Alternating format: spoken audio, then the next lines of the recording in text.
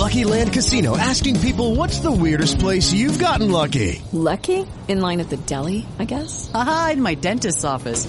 More than once, actually. Do I have to say? Yes, you do. In the car before my kids' PTA meeting. Really? Yes. Excuse me, what's the weirdest place you've gotten lucky? I never win and tell. Well, there you have it. You can get lucky anywhere, playing at LuckyLandSlots.com. Play for free right now. Are you feeling lucky? No purchase necessary. Void where prohibited by law. 18 plus. Terms and conditions apply. See website for details.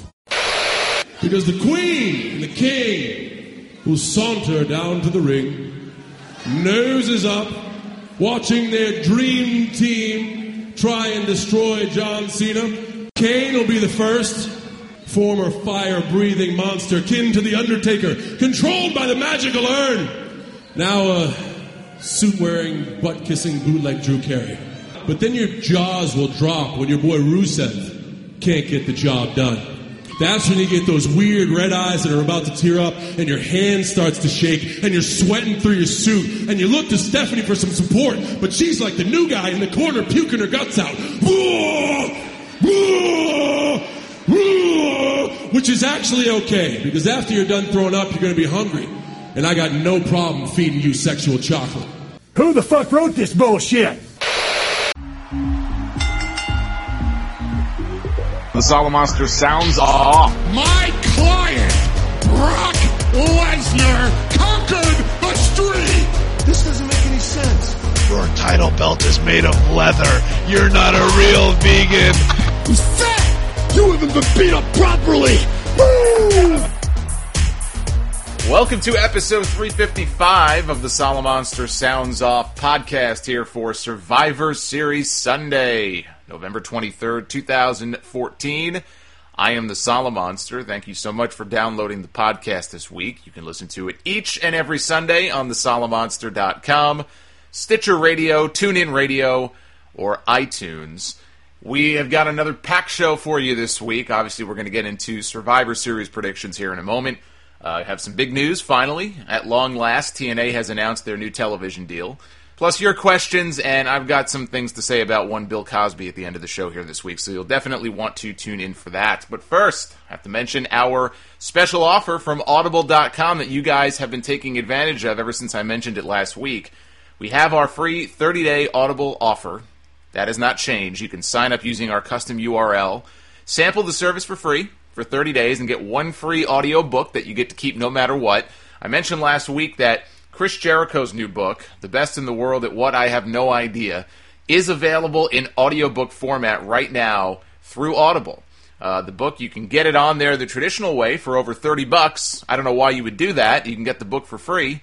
All you have to do is use our link, audibletrial.com/Solomonster. When you put that URL in, it will probably look like the main page of Audible, but it will register our code. If from there you go and sign up, you will officially be registered and you can get your free book, and it kicks a little something back to the podcast. So please make sure you use that URL and take advantage of this offer. It is a great book. I'm not done with it yet. I'm almost done. I'm about 80% of the way through the book, and hopefully I'll do a review on our YouTube channel after the fact. So get the Jericho book for free, or if you want, there's also The Stone Cold Truth, which is Steve Austin's book that came out many years ago. I think Jim Ross wrote the foreword for the book. The cool thing about The Stone Cold Truth, which is also available through Audible, again, traditionally you can just buy it through there for $15, almost $16. I don't know why you would. You can get Stone Cold's book for free if you want by using our URL. And the cool thing about that book, unlike the Jericho one, is that Austin actually did the narration on the audiobook himself. So it's Steve Austin himself who you hear taking you through 2.5 hours of audio through the entire book. It's actually pretty cool stuff. So whichever book you prefer, use our URL, take advantage of it, audibletrial.com/Solomonster. I think we're one or two more signups away from breaking our monthly record. I mean, we've been doing this since the beginning of the year, and you never know how much longer we'll be able to offer this for, but we've been doing it now for a while, and this is on track to be our biggest month ever. That is pretty cool stuff. Have some PayPal shout-outs for people who have donated directly to the show. You can do so on thesolomonster.com. The donation box is always on the right-hand side. It's always the quickest, most direct way to support the show. I want to give a shout-out to the Australian ass-kicker, Anthony Patty. I love that name. The Bronx Bomber, Robert Hordines. Meat Hook Marvin Ellis, the Emperor of Extreme, Justin Robinson, and last but not least, Majestic Marique Z. Thank you guys and gals so much for making a donation to the podcast. Again, you can do so on thesolomonster.com and get yourself a cool wrestling nickname. At least I think they're cool. And last but not least here, one last cheap plug, and that is for our store, ProWrestlingTees.com/Solomonster Sounds Off. We've got 10 different t-shirt designs up right now with another one on the way, likely any day now. So keep checking the store. They ship all over the world, so there is international shipping wherever you may live. Most likely, you can get yourself a Sound Off t-shirt. You can pay via PayPal, credit card, debit card. Pretty much every major form of payment is accepted. So head on over to ProWrestlingTees.com/Solomonster Sounds Off and show your support for the podcast by wearing a Sound Off t-shirt. WWE Survivor Series is live tonight on the WWE Network and, I guess, on pay-per-view. From St. Louis, Missouri, the home of one Randy Orton. Always an outside shot, I guess, that Orton could rear his ugly head, although I don't know that he will. He's filming a movie right now for WWE. Look, I mean, I guess they could always fly him in as a surprise. He comes out, gets the big hometown pop, costs the Authority the match. It could happen. It could happen, but we don't know. He's not advertised for the show, but they are in St. Louis, and it's a show that...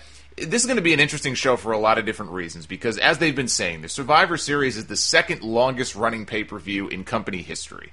The Survivor Series really has not meant anything, largely, for a long time. People still talk about the Big Four. The fact is, there really is no Big Four anymore. If you're going to say that there's a big anything, it's the Big Three. It's Royal Rumble, WrestleMania, and SummerSlam. And that's it. Survivor Series has not been a big pay-per-view for a long time. You could say when The Rock came back to team up with John Cena, that was kind of a big deal. But that was, it was a rare occurrence that they would actually build up Survivor Series as being anything special, because it's been a forgettable show for a long time. Unfortunately, I was always a big fan of Survivor Series growing up as a kid, and the elimination matches, and they did that one year, the ultimate match of survival at the end of the show, and then the wild card match a few years later. I mean, there's been a lot of really memorable events and matches that have taken place at Survivor Series. There was a little something that happened many years ago in Montreal. I can't remember what it was. The first Elimination Chamber match, Shawn Michaels winning the world title in Madison Square Garden. I mean, there's been a ton of moments. Hopefully we'll have some moments on this show. They've got to come out with their best foot forward, because for the first time, they're putting Survivor Series on the network. Okay, Survivor Series is on the network in a month where the network is free. So, for all intents and purposes, this pay-per-view is free. Now, you may still have people who buy it on pay-per-view. I don't know why you would do that unless you don't have the network. Obviously, if you don't have the network, you'll have to buy it on pay-per-view. But if you can get the network, you would be a fool to spend $60 on this show. I just don't know why anybody in their right mind would do that unless they had absolutely no access to the network. And I think most people, I guess unless you live in the UK, but even the people in the UK, there are ways around it, okay? Don't spend $60 on this show, people. Believe me, WWE does not want you to spend $60. They want you to get the network and watch it on there. And so they've got to make this show memorable in some way, shape, or form. They have to keep people coming back in future months and saying, you know what, that was a hell of a show. Maybe there was a big surprise, something big happened, went off the air with a happy moment, whatever, big cliffhanger maybe. You've got to do something to give people a reason to subscribe for the $9.99 in December and January and February and so on and so forth. This can't just be another run-of-the-mill pay-per-view. And if it is, then they're idiots. And their network will never succeed. So this is a big night for WWE. They really have to have something big up their sleeve. And they might, because the big rumor that's out there, I'm not going to mention what it is, because I don't want to spoil it for the people who haven't seen it. Although, if you're one of the few people who have still not seen anything about this rumor online, I suggest you get off the internet until Sunday, because you will at some point be spoiled. I won't give anything away. Jim Ross has commented on it. A lot of people have already been commenting on it. He seems to think that it may be legitimate. Maybe it was leaked on purpose by WWE to create a buzz for the show. If so, I guess it's a smart move on their part, although something like this, I really do wish that they would save some things like this as like a big surprise. I would hope the company didn't leak this, and who knows if it's true. Who even knows if it's true? But the rumor is that there may be somebody very big making an appearance at the pay-per-view this weekend. We'll see. We'll see if that's the case. I don't want to say anything more than that because, again, I don't want to spoil it, and I don't know what their role may be on the show, what they may have in mind for them. I don't want to get my hopes up that it's going to be some grand thing. Who the hell knows? But there is a definite buzz out there that there may be a major appearance on the Survivor Series show, and if so, that will certainly create some buzz around the product. The show is being built around the main event, Team Cena, John Cena, Dolph Ziggler, Big Show, Eric Rowan, and Ryback against Team Authority, Seth Rollins, Kane, Rusev, Mark Henry, and Luke Harper. If the Authority loses, they are no more. The Authority must break up. The implication is that Triple H and Stephanie will be out of a job. That's pretty funny. But if Team Cena loses, they've added another stipulation as of SmackDown on Friday night, and the stipulation is that if Team Cena loses the match, every member of Team Cena is fired except for John Cena. Because you see, John Cena has value to WWE, unlike all these other jabronis that are on his team. So those are the stakes. They wanted to create a situation where the stakes were raised. It didn't really make any sense that the Authority really was the only team that had something to lose. You felt like they had to add a stipulation. Maybe it would be John Cena's title shot that he has, because he's the number one contender, in case you forgot. Why they did that match months before the actual championship match, I have no idea. But they didn't do that. Instead, they went the predictable route, because to me, the "you're fired" stipulation is so played out in wrestling. I'm talking wrestling in general, WWE, TNA. We've seen it in even ROH. I mean, we've seen this stipulation used so many times before. Nobody believes it. Nobody believes it. I mean, the last time there was a firing stipulation at a Survivor Series that I remember, it involved John Cena, who got fired, and I don't even know that he missed a single week of television. Maybe he missed one, maybe. It's a joke. Nobody buys it. Nobody believes it. And, if we were to look at this from like a kayfabe perspective and put ourselves in this world and pretend this was real, I can never really understand why, if you're an Authority figure, you would even want to have a stipulation like that, where you have an entire team of guys, 4 or 5 different guys, talented guys like Dolph Ziggler, and guys like Dolph Ziggler. And I'm looking at the team now, I'm not impressed. And why would they even want that? Why would they want to, fire a talented member of their roster and allow them, in theory, to go somewhere else? I mean, the whole thing is just stupid. It doesn't make any sense. It's dumb. It's played out, and I don't like it. I don't like the "you're fired" stuff. It's just way too played out. Maybe if they did it once every blue moon, it wouldn't be so bad. But you could say that about a lot of different things that WWE does. When it comes to comedy, when it comes to distraction roll-up finishes, for fuck's sake. I mean, you know my thoughts on that. How many times have they relied on that finish? Or any kind of roll-up or cradle or... for every fucking week with these finishes. But the distraction roll-up in and of itself, if they did it once every now and then, it's not the worst finish in the world. What makes it the worst finish in the world is when you use it every fucking week. So I think realistically you can say that about any stipulation in wrestling. So yes, I am not a fan of that. But the bigger question is, who wins the match? I am still a believer, even though there's a lot of things that lead me to believe that Team Cena will probably win the match. I probably should side with Team Cena here. I don't think they will, though. I still maintain, even with the new steps, that the Authority will win this match. And the question really then becomes, how will they win this match? And that becomes harder to answer. That's one of the things about this match that I do like, is that it's not that easy to predict how the Authority might win, or how Team Cena might win, who might get involved, or what might happen. I still think there is an element of unpredictability to this match. That I do like.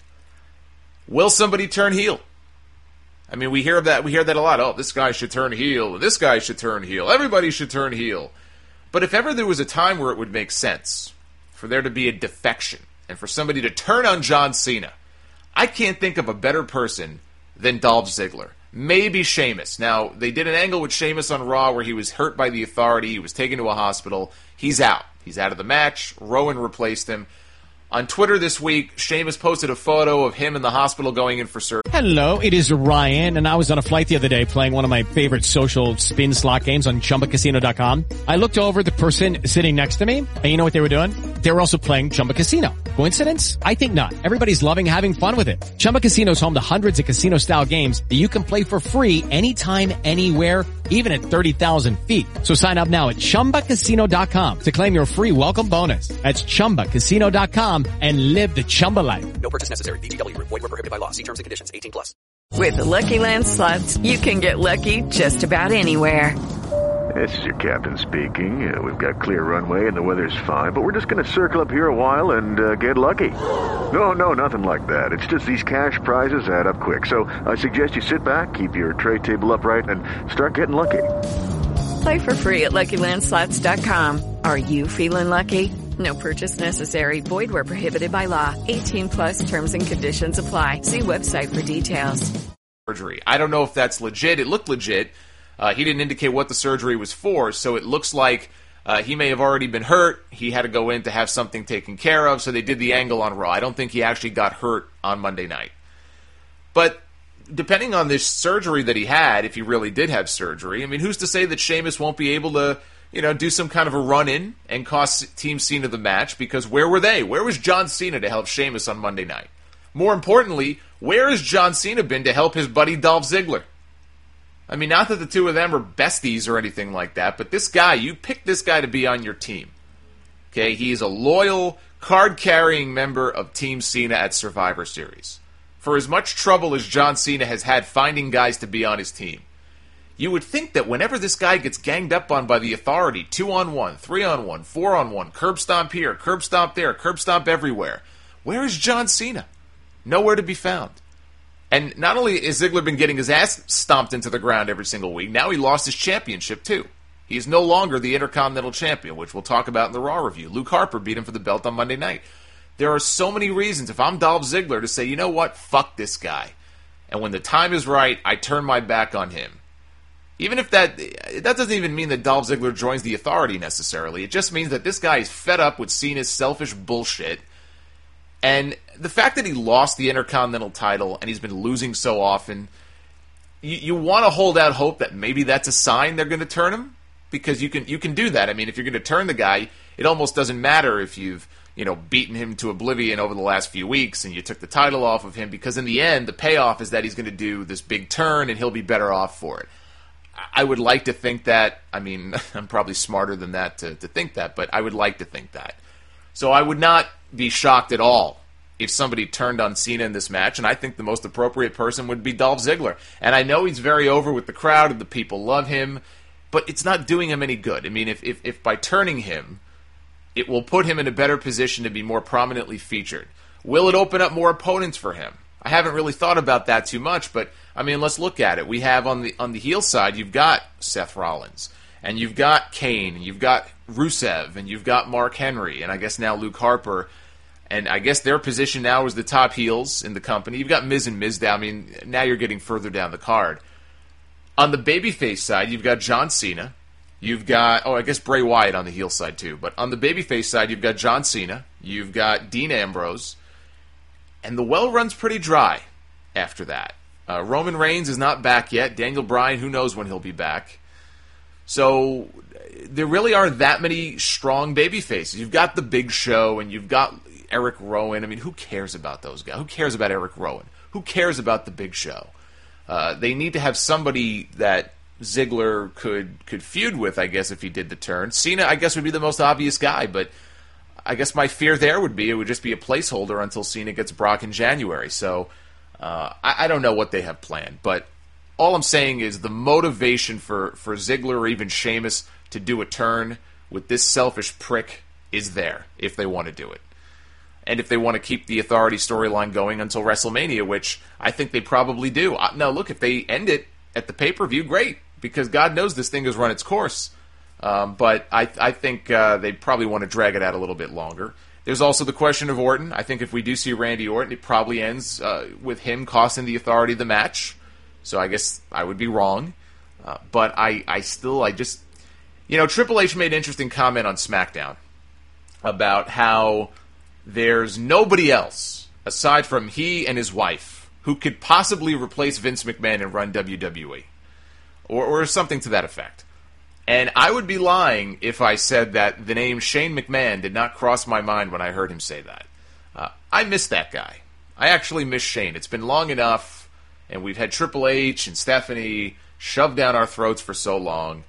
Now, I don't think he's coming back, but if they insist on going forward with the family split storyline, okay, and they keep this going until WrestleMania, maybe between Vince and Triple H and Stephanie, I'd love to have Shane show up to help his dad kind of wrestle control back away from Hunter. And maybe play into the idea that I was the heir apparent before you weaseled your way into the family, and now we're here to take our company back. See, that would be pretty cool. And then you have it culminate at WrestleMania in whatever match it may take with surrogates or whatever. Now, I'm fantasy booking now, I admit, but I just thought it was an interesting comment for them to script into the show for him. You would like to think that when they make comments like that, there's a reason for it. They have a plan. And I just thought that was a very bizarre comment. So, all signs point to Team Cena winning this match. The weekly beatdowns and the curb stomps on all the baby faces, the fact that this storyline is way past its expiration date, the fact that the final image on SmackDown was of Triple H laying out Ryback with a pedigree, and now this extra stipulation seemingly giving away the finish, which is another reason why I typically don't like the firing stipulations. It's not universal, but a lot of times they just telegraph the finish of the match that way. Despite all of that, I'm sticking with my prediction that the Authority wins this match, so they're my pick. We have Dean Ambrose against Bray Wyatt. I'm going with Dean Ambrose in this match, if for no other reason that this guy needs a big win. I'm sorry. He's still over. He's been knocked down a few pegs. He's been kind of phased into the background with all the Team Cena stuff that's been going on, which kind of sucks. And I haven't really gotten into the whole Ambrose-Wyatt thing the way I was hoping I would, the way that I thought I would. I still think they'll go out there and have a great match. I think the two of them, they're two brawlers. I think they'll have a great match. Probably the first of several. So it's entirely possible we'll get some kind of fuck finish or non-finish or double count out or DQ or something like that. I'm going with Dean Ambrose, though, because he needs a big win more than Bray Wyatt does. Bray Wyatt is in the position, even though he just came back himself, and they haven't been doing much with him until he came back, as a heel, he can sustain the loss, whereas a win would mean more to Dean Ambrose than a loss would to Bray Wyatt, if that makes sense. He didn't get the big win over Seth Rollins in their feud, which kind of made him, I think it made him look weak to some extent. So, of the two, who needs it more? Dean Ambrose does, and I hope they give it to him on this show. And you could do a deal where he wins the first match, but then Wyatt viciously attacks him afterwards to keep it going. I mean, just because Dean Ambrose gets, a pinfall win in their first match, first of all, he doesn't have to use his finish. It could be one of those fluky sunset flip finishes or something. But you can give him the win and still keep this thing going. I mean, God knows we saw it a ton of times with Austin and Rock back in the day, where I don't think Rock won a single match those two guys ever had until WrestleMania 19. At least not a meaningful match on pay-per-view, and they were able to keep that thing going. So they could do the same thing here. We have Gold and Stardust defending their tag team titles, and apparently his name is just Gold now. That's kind of weird. So yes, Gold and Stardust defending their tag team titles against Miz and Mizdow, the Usos, and Los Matadores. 4-way for the tag team titles. I don't know if it's elimination. I'm guessing it's not. But either way, I'm going with Gold and Stardust to retain the titles. We have AJ Lee defending the Divas title against Nikki Bella. I am going to go with AJ. I figure Brie gets involved in the finish either accidentally or maybe on purpose, cost her sister the match. I think that stipulation is probably coming to an end. It started at the last pay-per-view, so it might not end tonight, which means, I guess, if she were to intentionally cost her sister the match, she would be fired. Another firing stipulation, by the way. Unbelievable. I think AJ's getting the win here, though. And then we have a Total Divas Survivor Series elimination match. Natalya, Emma, Naomi, and Alicia Fox against Paige, Layla, Summer Rae, and Cameron. And just because I am a fan of Paige, I will go with Team Paige to win this match. And those are the only matches we know of right now. That's it. I'm sure they'll add one or two more. Fandango supposedly is going to be wrestling a match on the pre-show, so he's back, and it looks like he's with Rosa Mendez now. Bad News Barrett will be back on the kickoff panel with Paul Heyman. Would not at all be shocked to see them add an Adam Rose versus The Bunny match at the last minute. I've seen some talk that maybe this New Day faction may debut on the pay-per-view. Maybe they'll have a match. They've certainly got plenty of time to fill on the main show if they want to add something. Monday Night Raw this past week was live from Roanoke, Virginia. I don't think they'll be returning to Roanoke, Virginia for a television taping anytime soon. They do have a house show next June, so that's something. I suspect that's all they're going to be getting. This was not the best Raw crowd of the year. That is an understatement. We had Grumpy Cat. Now, Grumpy Cat was the guest star, the guest celebrity on this show. I guess the status of what constitutes being a celebrity has fallen greatly in the last several years. And I said last week, Grumpy Cat being on Raw to me is not a big deal. As long as they keep the segments limited to the back, and maybe they'll actually be funny. I've seen far worse Raw guest hosts, human beings, who were far worse guest hosts than Grumpy Cat. And sure enough, they did some backstage stuff. They didn't bring the cat to the ring, thank God. They did some backstage comedy. Unfortunately, it wasn't funny. I didn't think it was funny. It wasn't terrible. Again, I've seen worse comedy from them. I just wasn't laughing out loud at anything they were doing. And if anything, I just felt bad for the cat. Because they kept doing these zoom-ins on the cat's face.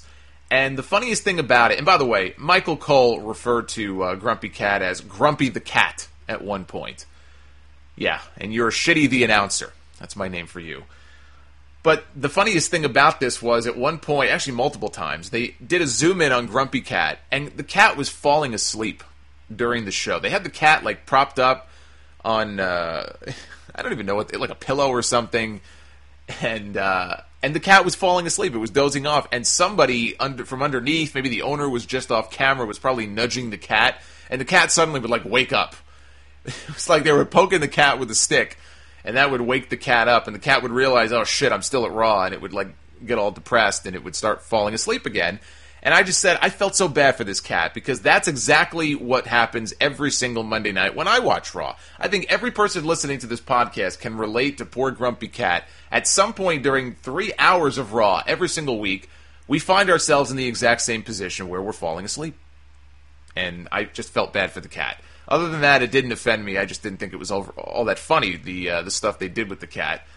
And Larry the Cable Guy is going to be hosting Raw this upcoming week. So I would love it if they just brought Grumpy Cat back. At least Grumpy Cat doesn't open her mouth. She doesn't say anything. She just sits there. Larry the Cable Guy, something tells me he ain't just going to sit there.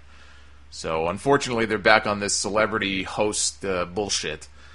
The two themes of this show on Monday night both revolved around John Cena, as everything does in WWE. Number one, John Cena sucks at comedy. Actually, I take that back. I am willing to bet that John Cena is actually very good at comedy when scripted by somebody else. So those 2 movies he's in next year that are coming out, I bet he's really funny in those movies. When WWE scripts comedy for John Cena, he really, really sucks.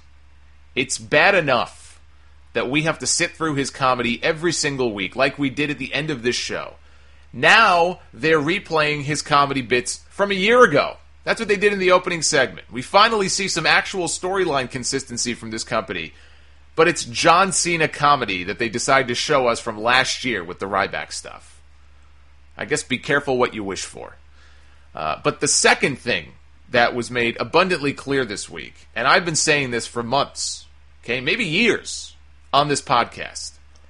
If you are a friend of John Cena's, and Zack Ryder found this out the hard way, if you're a friend of John Cena's on television, if you are partners with John Cena, you're on your own. Best of luck, pal. Best of luck. That's all I can say.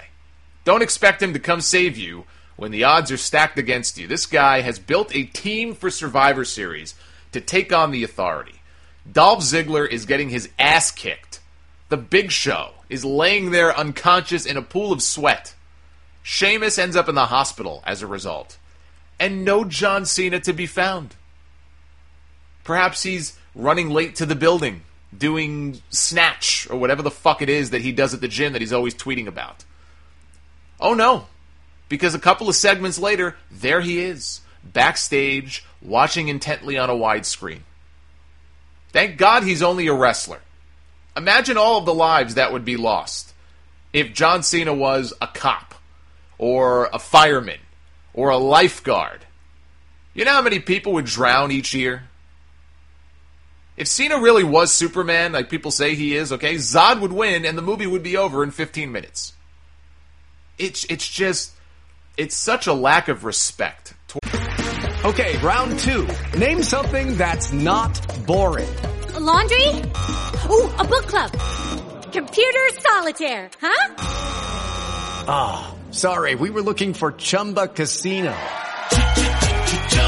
That's right. ChumbaCasino.com has over 100 casino-style games. Join today and play for free for your chance to redeem some serious prizes. ChumbaCasino.com. No purchase necessary. Void where prohibited by law. 18 plus. Terms and conditions apply. See website for details. It is Ryan here, and I have a question for you. What do you do when you win? Like, are you a fist pumper, a woohooer, a hand clapper, a high fiver? I kind of like the high five, but if you want to hone in on those winning moves, check out Chumba Casino. At ChumbaCasino.com, choose from hundreds of social casino-style games for your chance to redeem serious cash prizes. There are new game releases weekly, plus free daily bonuses, so don't wait. Start having the most fun ever at ChumbaCasino.com. No purchase necessary. VGW. Void where prohibited by law. See terms and conditions. 18 plus. Towards the fans to not even acknowledge the obvious. Give us a logical explanation why John Cena would not lift a finger to save his brothers. And they don't bother to do that. It's just, he just doesn't show up. And the comments I saw on Twitter from, the diehards and just random casual wrestling fans were universal. Where's John Cena? Why isn't he coming out? I thought he was the face of the company. He's the savior. He's the team captain. That just makes it worse. And I just think it's a slap in the face to just figure, the fans, you know what, it doesn't matter. We don't have to bother explaining it. Luke Harper beat Dolph Ziggler to win the Intercontinental Championship. Hopefully, fingers crossed, hopefully this means bigger and better things for Ziggler. I know. That was a good one. Ziggler was killed with a curb stomp after the match. No John Cena, who we're supposed to believe hates Seth Rollins every bit as much as Dean Ambrose does. Or did. I guess Ambrose suddenly doesn't care about Rollins either. He can only focus on one feud at a time. Immediately after the match, they went to a hard sell for the network with the announcers, and Jerry Lawler said, and I quote, "Our pay-per-views are where big things happen." He said this coming off a match where the Intercontinental Championship changed hands. Poor timing. Tyson Kidd beat Adam Rose when the Bunny failed to interfere on Adam Rose's behalf. After the match, he tried to clothesline the poor Bunny, but the Bunny countered, got behind Adam Rose, and began to dry hump him. Fuck this company. Ryback beat Cesaro in a good match in front of a dead crowd. Cesaro wasn't totally jobbed out here. This was actually a really competitive match. And all due respect to Ryback, because Ryback he's not a bad wrestler. But this match was as good as it was because of Cesaro. Ryback hung in there with him. He was kind of winded when it was over. This was easily the longest match he's had since he came back. Ryback is on the pay-per-view. Cesaro is not. So it made sense for Ryback to win. But just the fact that they couldn't find a spot on the show, or they may throw him out there at the last minute, maybe he'll make the show. He did get jobbed out to Eric Rowan on SmackDown, enough that the referee had to stop the match. This guy deserves so much better than this, and I've come to the realization that what I want to see at this point, I want to see Cesaro in New Japan Pro Wrestling. I really do. I don't know when his contract is up, but he could probably get himself a sweet deal over in New Japan, and the guys that he could work with over there, the matches they could have, I mean, holy shit. I'm just tired of it. I'm tired of seeing guys that are better than this, that deserve better, and they just don't do anything with them. Or they put them out there and they use them as a stepping stone to guys who aren't half as talented. And I'm tired of it. I'm just tired of it. So I hope he leaves when his contract is up and he goes to New Japan and he can go in there and he can tear it up and just do what he does best. I mean, if people there really do think he's boring and maybe that's part of why they're not doing anything with him, first of all, they're idiots. I mean, how many times do I have to say it? When he was the United States champion, they did these YouTube vignettes with him where he would go to each city and he would meet the people, kind of like the old jaywalking segments on Jay Leno's show, on the Tonight Show, and he would mock them and berate them, and it was some of the funniest shit I've ever seen. And they never bothered, of course, to show it on television. All they do is have him come out and do that little pew, pew, pew, you know, whatever that fucking thing is that he does with the little guns with his fists. I don't know what the fuck that is. And he comes out there and he does that. Remember when they had him with Paul Heyman and he was marching to the ring like he had a stick shoved up his ass? Thank God he stopped doing that. The yodeling, thank God they had him stop doing that. It's like these people don't know what the fuck they want to do with this guy. Let him go somewhere where he'll be used the way he should be used. You don't think he's exciting? You don't think he's got personality, even though he does? Fine. Let him go somewhere else, and he'll thrive, and he'll do what he does best. He'll go in there, and he'll just stiff the shit out of people, and I'll have a lot of fun watching him do that. They did a deal with the Big Show and Stephanie McMahon in the ring where Stephanie said, look, how would you like to go into the WWE Hall of Fame next year and be part of the class of 2015? All you have to do is quit Team Cena. And the Big Show contemplated this, and he thought about it, and he basically turned her down, and then Sheamus came out, and in the end, she put Sheamus against the Big Show. She's trying to divide the team. So she put them in a singles match, and all you need to know about this, they did a big angle at the end of the match where Team Authority basically just killed both guys dead. They had the Big Show out unconscious in the Accolade from Rusev. They had Sheamus laid out, and then he got taken to the hospital. I was shocked they actually used the word hospital for a change, and they didn't say a local medical facility. I was blown away by that. That might have been the biggest surprise of this entire show, the fact that they used the word hospital multiple times. And so that's really what the point of this segment was. It was just to take those two guys and try to drive a wedge between them and then leave them laying so you think, when the show is over, that John Cena doesn't have any partners left. So we had the Divas stopwatch at 2 minutes this week. 2 minutes and 1 second to be exact. AJ Brie. It was Brie Bella dressed up as AJ Lee against Nikki Bella. It was kind of a little exhibition match. AJ Lee was at ringside. I think she was doing commentary. There was a distraction roll-up finish here, their favorite finish. And so Brie won, and I think Nikki beat her up after the match, and then AJ beat both of them up to a tepid reaction because AJ Lee is an interesting one. AJ is very over. She has a lot of fans, but she is such an unlikable character. There's nothing about the AJ Lee character right now that is likable. She's not a straight babyface. She's not a straight heel. She's just kind of a bitch. And you don't really know what side of the fence she falls on. She's a de facto babyface right now because she's in there against Nikki Bella.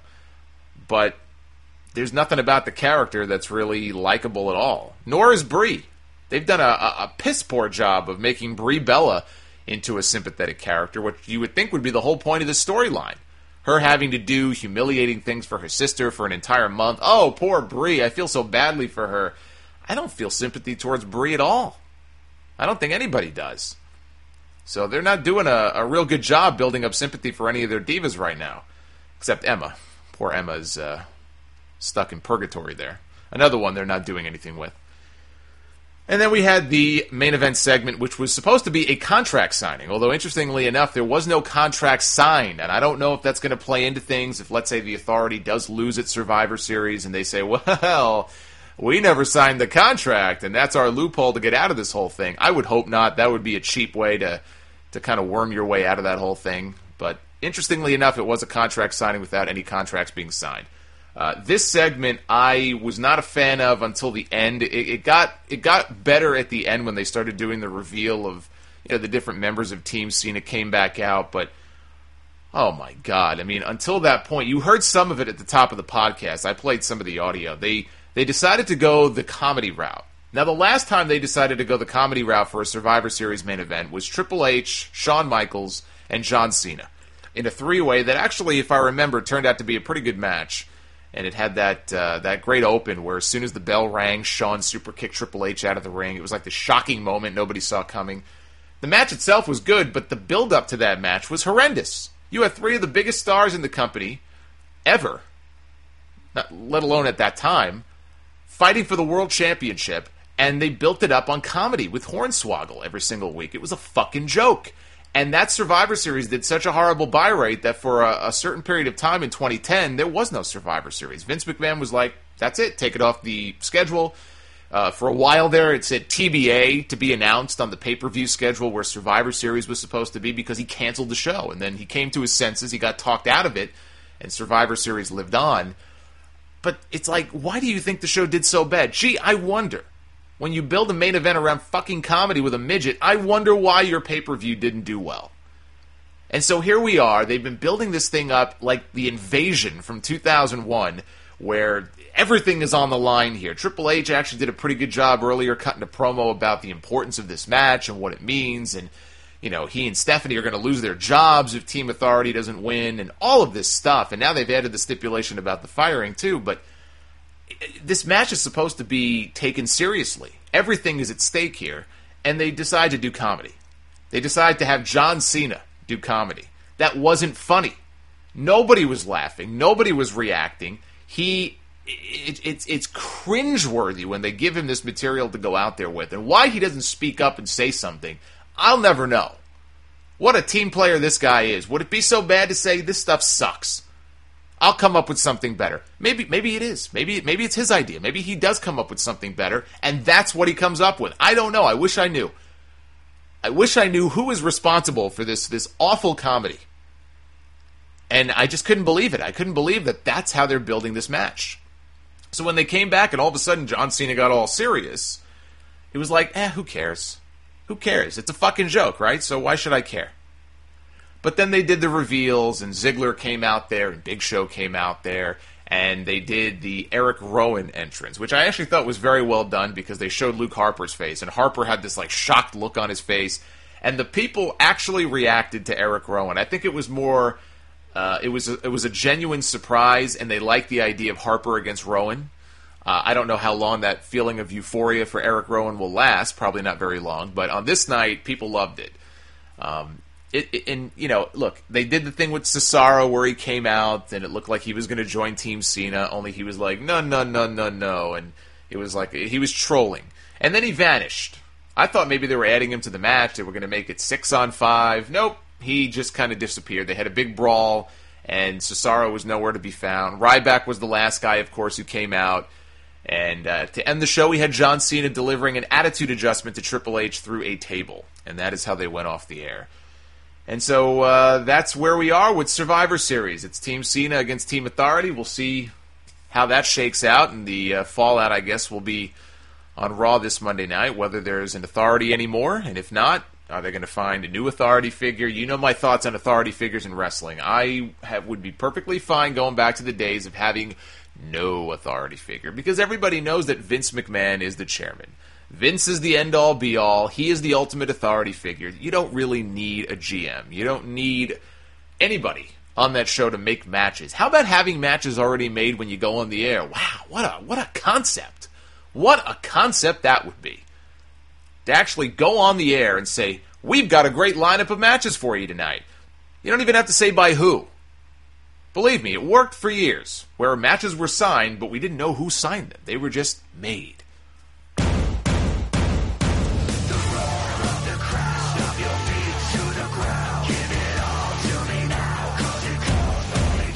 Kevin Steen is on his way into NXT. We got our first promo hyping his upcoming debut, which will take place. It is confirmed now for the NXT TakeOver Evolution special on the WWE Network, December 11th. So mark that date down. He was talking in the promo about, I will fight anyone and everyone. And I've had a lot of people ask me, like, do you think he's going to use the package pile driver? Would they allow him to use it? And the answer I've been giving is no. I don't see them letting him use any sort of pile driver. He'll have to come up with a new move. Now I'm not so sure. And there's been nothing that I've heard or seen or anything like that would lead me to think that. But the more I think about it, I wonder if maybe they would let him use it. I mean, I'm guessing they still don't. But he's so, known for that move. But then again, Kenta was known for his go to sleep, and obviously he can't use that, although that's for very different reasons. But I, for one, am looking forward to Kevin Steen's debut, and it opens up a myriad of possibilities as far as how they introduce him. Is he introduced as a heel? Is he introduced as a face? Very, very curious to see how they handle it. But a lot of talent on NXT right now. They're all coming together at the same time, and it's really cool to see. We had Becky Lynch beating Bayley in the opening match. She hooked the tights off a distraction from Sasha Banks outside the ring, and One with a roll-up. Charlotte made the save for Bayley after the match. Vaudevillains were in the ring, seemingly for a match. They challenged the Lucha Dragons to come on out. They are going to challenge them for the NXT Tag Team titles at TakeOver. Instead, we had a miniature version of the Lucha Dragons, an old WWE fallback. Bring out the midgets. Let's mock the midgets. And that's what they did here. And they put one of them in an airplane spin several times, which looked like it sucked for the little guy. And then they beat him with a forearm to the back of the head and pinned him. So basically, the point of this segment was to get heat on the Vaudevillains, to very much establish the fact that these guys are heels. They are not to be cheered. You are to boo them in their match with the Lucha Dragons. They are evil, evil men who you want to see have their asses beaten. It didn't do anything for me. I mean, the midget stuff, again, it's just... With Lucky Land Slots, you can get lucky just about anywhere. Dearly beloved, we are gathered here today to... Has anyone seen the bride and groom? Sorry, we're here. We were getting lucky in the limo and we lost track of time. No, Lucky Land Casino, with cash prizes that add up quicker than a guest registry.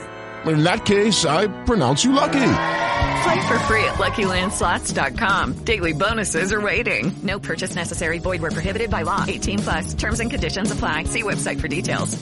Hey guys, it is Ryan. I'm not sure if you know this about me, but I'm a bit of a fun fanatic when I can. I like to work, but I like fun too. It's a thing. And now the truth is out there. I can tell you about my favorite place to have fun. Chumba Casino. They have hundreds of social casino style games to choose from with new games released each week. You can play for free anytime, anywhere. And each day brings a new chance to collect daily bonuses. So join me in the fun. Sign up now at ChumbaCasino.com. No purchase necessary. VGW Group. Void where prohibited by law. See terms and conditions. 18+. So passé, and it's cheap heat, yes, but I don't know. Whatever. It was what it was. I wasn't offended by it one way or the other, but I can't say I was overly entertained by it either. We have Baron Corbin against Elias Sampson. He beat Elias in 22 seconds with the end of days. The fans have taken to this gimmick now where when the bell rings for one of Baron Corbin's matches, because his matches don't go beyond 20 or 30 seconds, they start a countdown. So the fans counted to 22. And as he was leaving, they already started playing Bull Dempsey's music. And out came Bull Dempsey, and the two of them passed like two giant ships in the night. They brushed past one another. Bull made short work of his opponent, this guy Steve Cutler, who I think is the same guy that you guys a while back, some of you had sent me an image of this guy's face, and you said he looked just like me. I don't see it. Besides, this guy is a loser. I'm no loser. So he beat him with the flying headbutt off the top rope, and it looks like they're clearly setting up a match between him and Baron Corbin for the live special. They can build it around the losers suffering their very first loss on NXT. Something's got to give. Both guys are undefeated. Alex Riley talks. He talks a lot. Riley does when Corbin's out there, and he did this week about how he has a presence. The guy has a presence about him, which is true. He does. I don't know if he can wrestle worth a shit, but he's a big dude that has a certain aura about him. That's why I think if he's protected and he can at least wrestle a decent match, I think this guy's going to be a big star. I mean, a big guy will always have more chances to succeed than a small guy in WWE. Always, no matter what. And I don't think that's going to change even after Vince is gone, because look who's taken over. And I think Triple H has done a great job of building all of this new talent in NXT, a lot of whom are not big guys. You know, Kevin Steen, I guess you could say he's big, but he's really not that big. Adrian Neville is a small guy. Sami Zayn is not a big guy. Devitt is not really a big guy. Kenta. So I like what Triple H has been doing with NXT, but I have no doubt in my mind that things will not be that different under a Triple H regime, in that if you have a big guy who looks like a Baron Corbin, believe me, a guy like him will always get more chances to succeed and to make it than a guy half his size. That's just how it is. And so I think, like I said, if he can wrestle even just a little bit, he'll be a big star. And if he can wrestle real good, even better. So, Bull Dempsey is a big guy too, but in the opposite way. I think that works to his disadvantage. We had Tyson Kidd beating CJ Parker with the sharpshooter. After the match, Kidd challenged Finn Balor to a match on next week's show. I know what I'll be thankful for on Thanksgiving Day this year. Wow. Kidd and Devitt. That's pretty cool. Enzo Amore and Colin Cassidy with Carmella beat Scott Dawson and Dash Wilder, or as I called them when they made their entrance, Who and Cares. Thankfully, they didn't job out the Certified G's. I don't even know if that's their official name. What is their name? Do they have a team name? I've seen people mention Port Authority as a name, which is actually a pretty cool name, but I don't know if they actually have an official tag team name yet. So we'll call them the Certified G's. They actually did not job them out like they have inexplicably in the past. They've done way too many jobs, I think. And they even debuted a new tag team finish where Enzo delivers, it was kind of like an inverted atomic drop, and he holds the guy, and then Big Cass comes and just knocks his block off with a big boot to the face. And as they're making their exit, they are attacked from behind by the Ascension, who also dispose of Who and Cares. So they can cut a promo in the ring on Finn Balor and Hideo Itami, letting them know they are not through with them yet. Oh joy. Dude's been on the roster 2 weeks, Balor has, and he's already got 3 different people calling him out. That's the sign of a star right there, my friends. This guy's going to be big.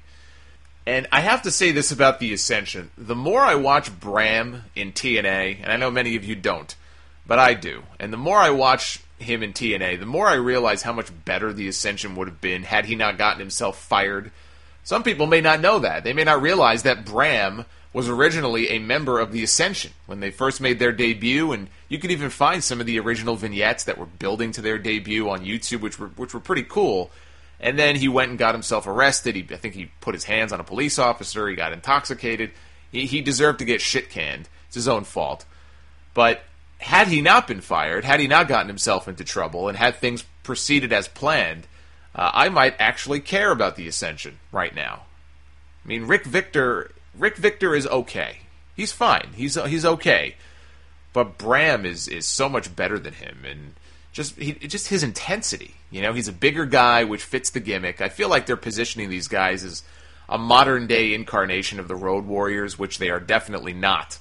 But I guess it's the closest thing they have to a Road Warriors-type tag team right now. And so I think Bram just being a bigger guy would help, and the intensity that he has. It's just something that I think this team is lacking right now. It looks like they're out there playing a role and trying too hard, and their promos are terrible. I think also in the promo department, if you just let Bram talk, I just think the act would be so much stronger than it is right now. And I think he would have been the breakout star of that team. As happens a lot with tag teams, when they make it to the main roster and they're around for a while, at some point they split, and one guy, it's the whole Shawn Michaels Jannetty deal, where one guy either doesn't make it, or he's okay, he has a nice little career for himself, but the other guy ends up becoming a big star. I mean, some of the biggest stars in the history of wrestling, in the history of WWE, started out as part of a tag team. Bret Hart and Shawn Michaels are the top 2 names that come to mind when I think of that. And I think Bram probably would have been the breakout star of that group, so it's a shame. It's a shame that it didn't work out. And the show ended with a Sami Zayn promo, an awesome Sami Zayn promo in the ring. It's just impossible to hate this guy. He is such a great babyface. And he's just down in the dumps and says, you know, if I can't beat Adrian Neville, if we have a rematch and I can't beat Adrian Neville, I'm done. I will leave NXT. I don't deserve to be here anymore. And Neville came out, and he was playing the straight babyface here, and he tried to tell him, look, anytime you want a rematch, Sammy, you got it. And I don't want to see you, but here's what I loved about this. And I don't know if this was, I assume it was intentional, but it was such a great, subtle, heel, condescending dick move on Neville's part. He says, listen, I will give you a rematch, no problem, but I don't want you, you don't have to put your career on the line. I don't want to see you leave NXT. But he said it in such a way where it's like, you're going to lose. You can't win the big one. You can't beat me. And so, Sammy, I don't want to see you lose your job. But the way he said it, it was subtle, but it was awesome. I mean, I'm loving the Adrian Neville character right now. It's the little things about the character that I like, and have turned him in from a very vanilla character into a character that's actually kind of fun to watch. And that's the same thing that's happened with Tyson Kidd, too. I mean, these guys on NXT have been given a chance to go out there, whether it's their own little tweaks to the character or this is how they're scripting them and writing them. Tyson Kidd went from being just another guy on the roster who could wrestle pretty good, but overall a very boring vanilla personality, to one of my favorite personalities in the entire company. I mean, forget NXT. The entire company Tyson Kidd is one of my favorites right now. And Adrian Neville, I could see them making little subtle tweaks, and maybe it just has to do with going from babyface to heel. Maybe that's the ticket. Tyson Kidd was a babyface for so long, he turned heel, and they let him loose, and he's been able to make these changes to his character. Adrian Neville's been a babyface, I think, his entire run, and now they're kind of pushing him the other way, and it just makes for a much more compelling character, I think. Anyway, William Regal came out. He made it official. He said the two of you are going to have a rematch for the NXT Championship. It will take place December 11th at our live special. And I guess the stipulation stands. Sammy was adamant that if I can't beat you, I'm out of here. And he walked out, and that's how they went off the air. So, pretty powerful angle to close the show. It's all riding on the line in this match now. And before you say that it kind of telegraphs the finish, obviously Sammy's going to win. First of all, I think everybody pretty much thought that Sammy was going to win the big one on the live special, and I still feel that way. But to me, it's not a foregone conclusion that he's going to walk away with the championship. I could see him losing and then maybe getting called up to the main roster. I could see Kevin Steen. We talked about him before. We know he's debuting on the show. We don't know what he's doing.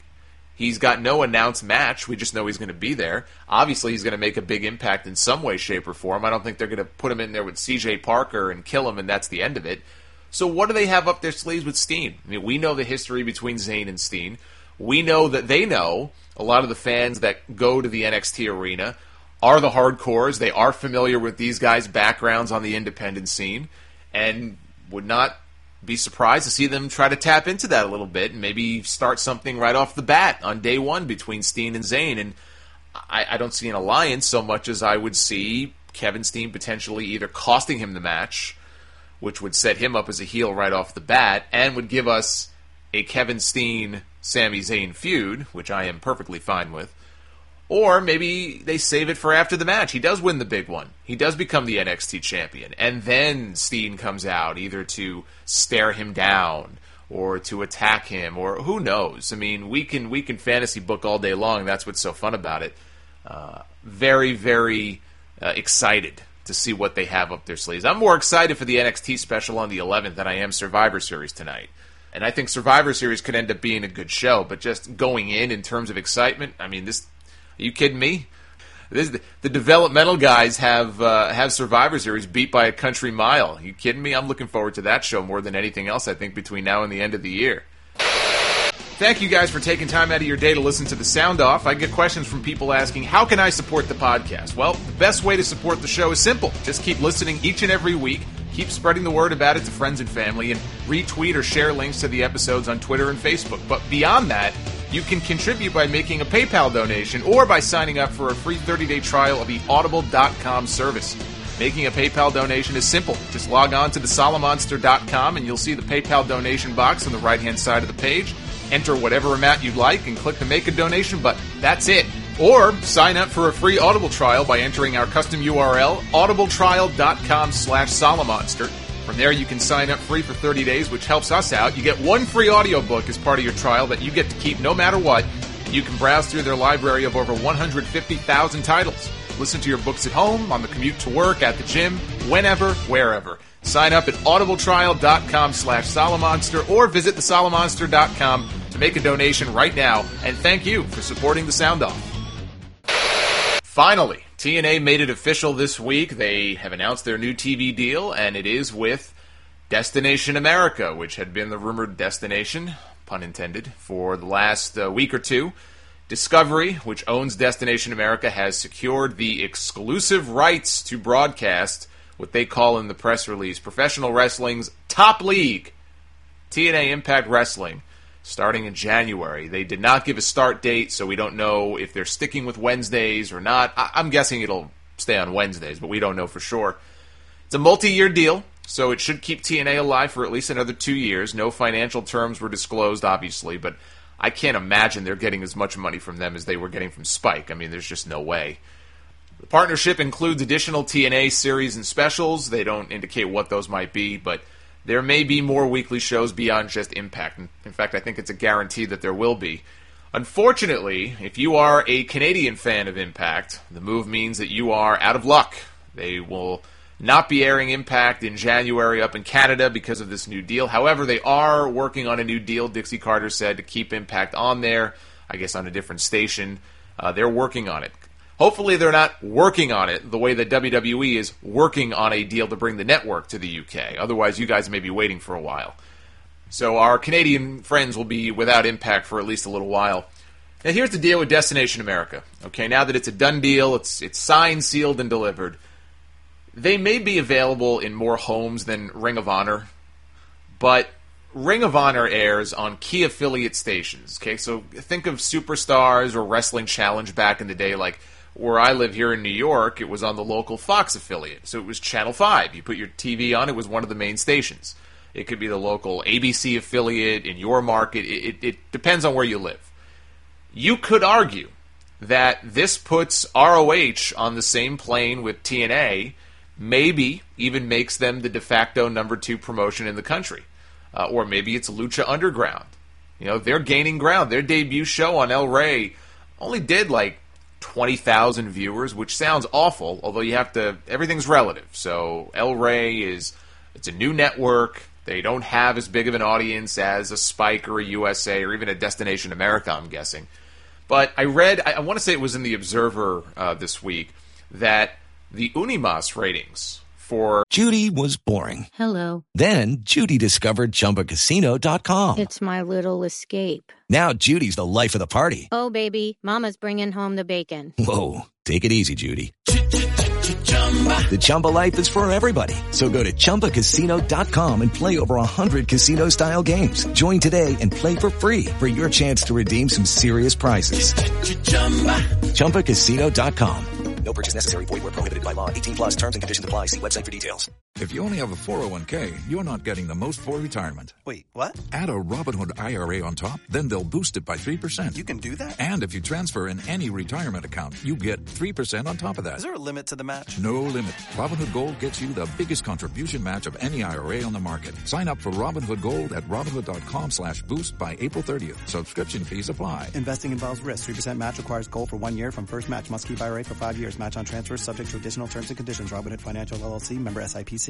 Lucha Underground, which airs a Spanish-language version of the show on Saturdays, they did over 100,000 viewers for the debut episode, and then the second week, for episode number 2, they did 250,000 viewers. That's huge growth. So really, I think it's anyone's game right now, as far as who the number 2 is. Now, whoever the number 2 is, it's a very, very, very, very distant number 2. But the battle for number 2, I think, you could argue, is wide open. I mean, I have Destination America on my cable provider here in New York. I still don't have Ring of Honor television. So for me, TNA is still number 2. Plus it airs in primetime, whereas ROH, I don't think, does in many markets. But that may not be the case with all of you. Maybe it does for some of you guys. On the one hand, it's sad to see TNA take a step back with this deal, because you can't tell me they're stronger now than they were 5 years ago. You know, you hear that question a lot on job interviews. You know, when I used to go on job interviews, I can't tell you how many times I heard that question. Where do you see yourself in 5 years? And it's such a bullshit question. I mean, what kind of answer are you supposed to even give? Well, I hope I'm breathing, number 1. And number 2, I hope I'm making a shit ton of money and I'm living in a fucking mansion somewhere. That's the real answer, but you can't say that. You got to be diplomatic about it. Then don't ask me the question. It's such a stupid question, but you hear it a lot. Where do you see yourself in 5 years? And it's sad to think that 5 years ago, if you would have asked TNA that same question, I don't think they would have expected that they would be in a weaker state now than they were back then. And that's what makes it so sad. Are they as strong as they were then? They're not, no. On the other hand, the deal keeps them alive. TNA will live to see another day. I don't want to see TNA die. I feel like I'm one of the few people left reviewing the show on a weekly basis. That's my choice. If I wanted to end the Impact review for good, I would do it. And I may lose some listeners, maybe, but not a drastic number, a fraction of the audience. I do it because I want to. So I hope in the long run things work out for them. They'll get more programming out of it. That's great. But they need to grow their existing audience before adding more programming. And they're not going to start out with the same audience they had on Spike. I don't know if it'll be half more than half. Maybe they'll only lose 200,000 or 300,000 viewers if they're lucky. We just don't know. But they're going to have to first build that audience back up before they could even think about adding new viewers. That's not going to be easy. I mean, 12 years later, I think TNA realizes that it's not going to be easy to add new audience, or else they would have done it by now. They would have done it with Hulk Hogan and Sting and Ric Flair and Kurt Angle and Mick Foley and Booker T and Kevin Nash and Scott Steiner and all the big names mixed together with the younger talent like a Joe, like an AJ Styles, like Bobby Roode and Austin Aries. The talent was never really the issue. And they had some of the biggest names in the history of the business, and it did nothing for them. It did nothing for them in the long run. But I made this comment on the podcast a few weeks ago, and I'll say it again now. They have their new TV deal. They may tape TV as early as next month to air in January. They need to lock themselves in a room for a day and map out what they want the future of this company to be over the next 6 to 12 months. And I'm not just talking creative. I'm talking everything. How they approach things, live events, talents they may want to sign, advertising and promotion, which has always been a weak point for them. They may already be doing that. I hope they are. I hope they are, because this is a chance to start fresh. I already heard that they're going to be changing the whole look of Impact. Logos, graphics, colors. Great, but that has to be part of a larger plan, because guess what? Changing the colors of Impact from blue to red and changing the logo all by itself is not going to do shit. It's got to be part of something bigger than that. You want to change the music and the logos? Fine, freshen things up. I wish they would do that on Raw.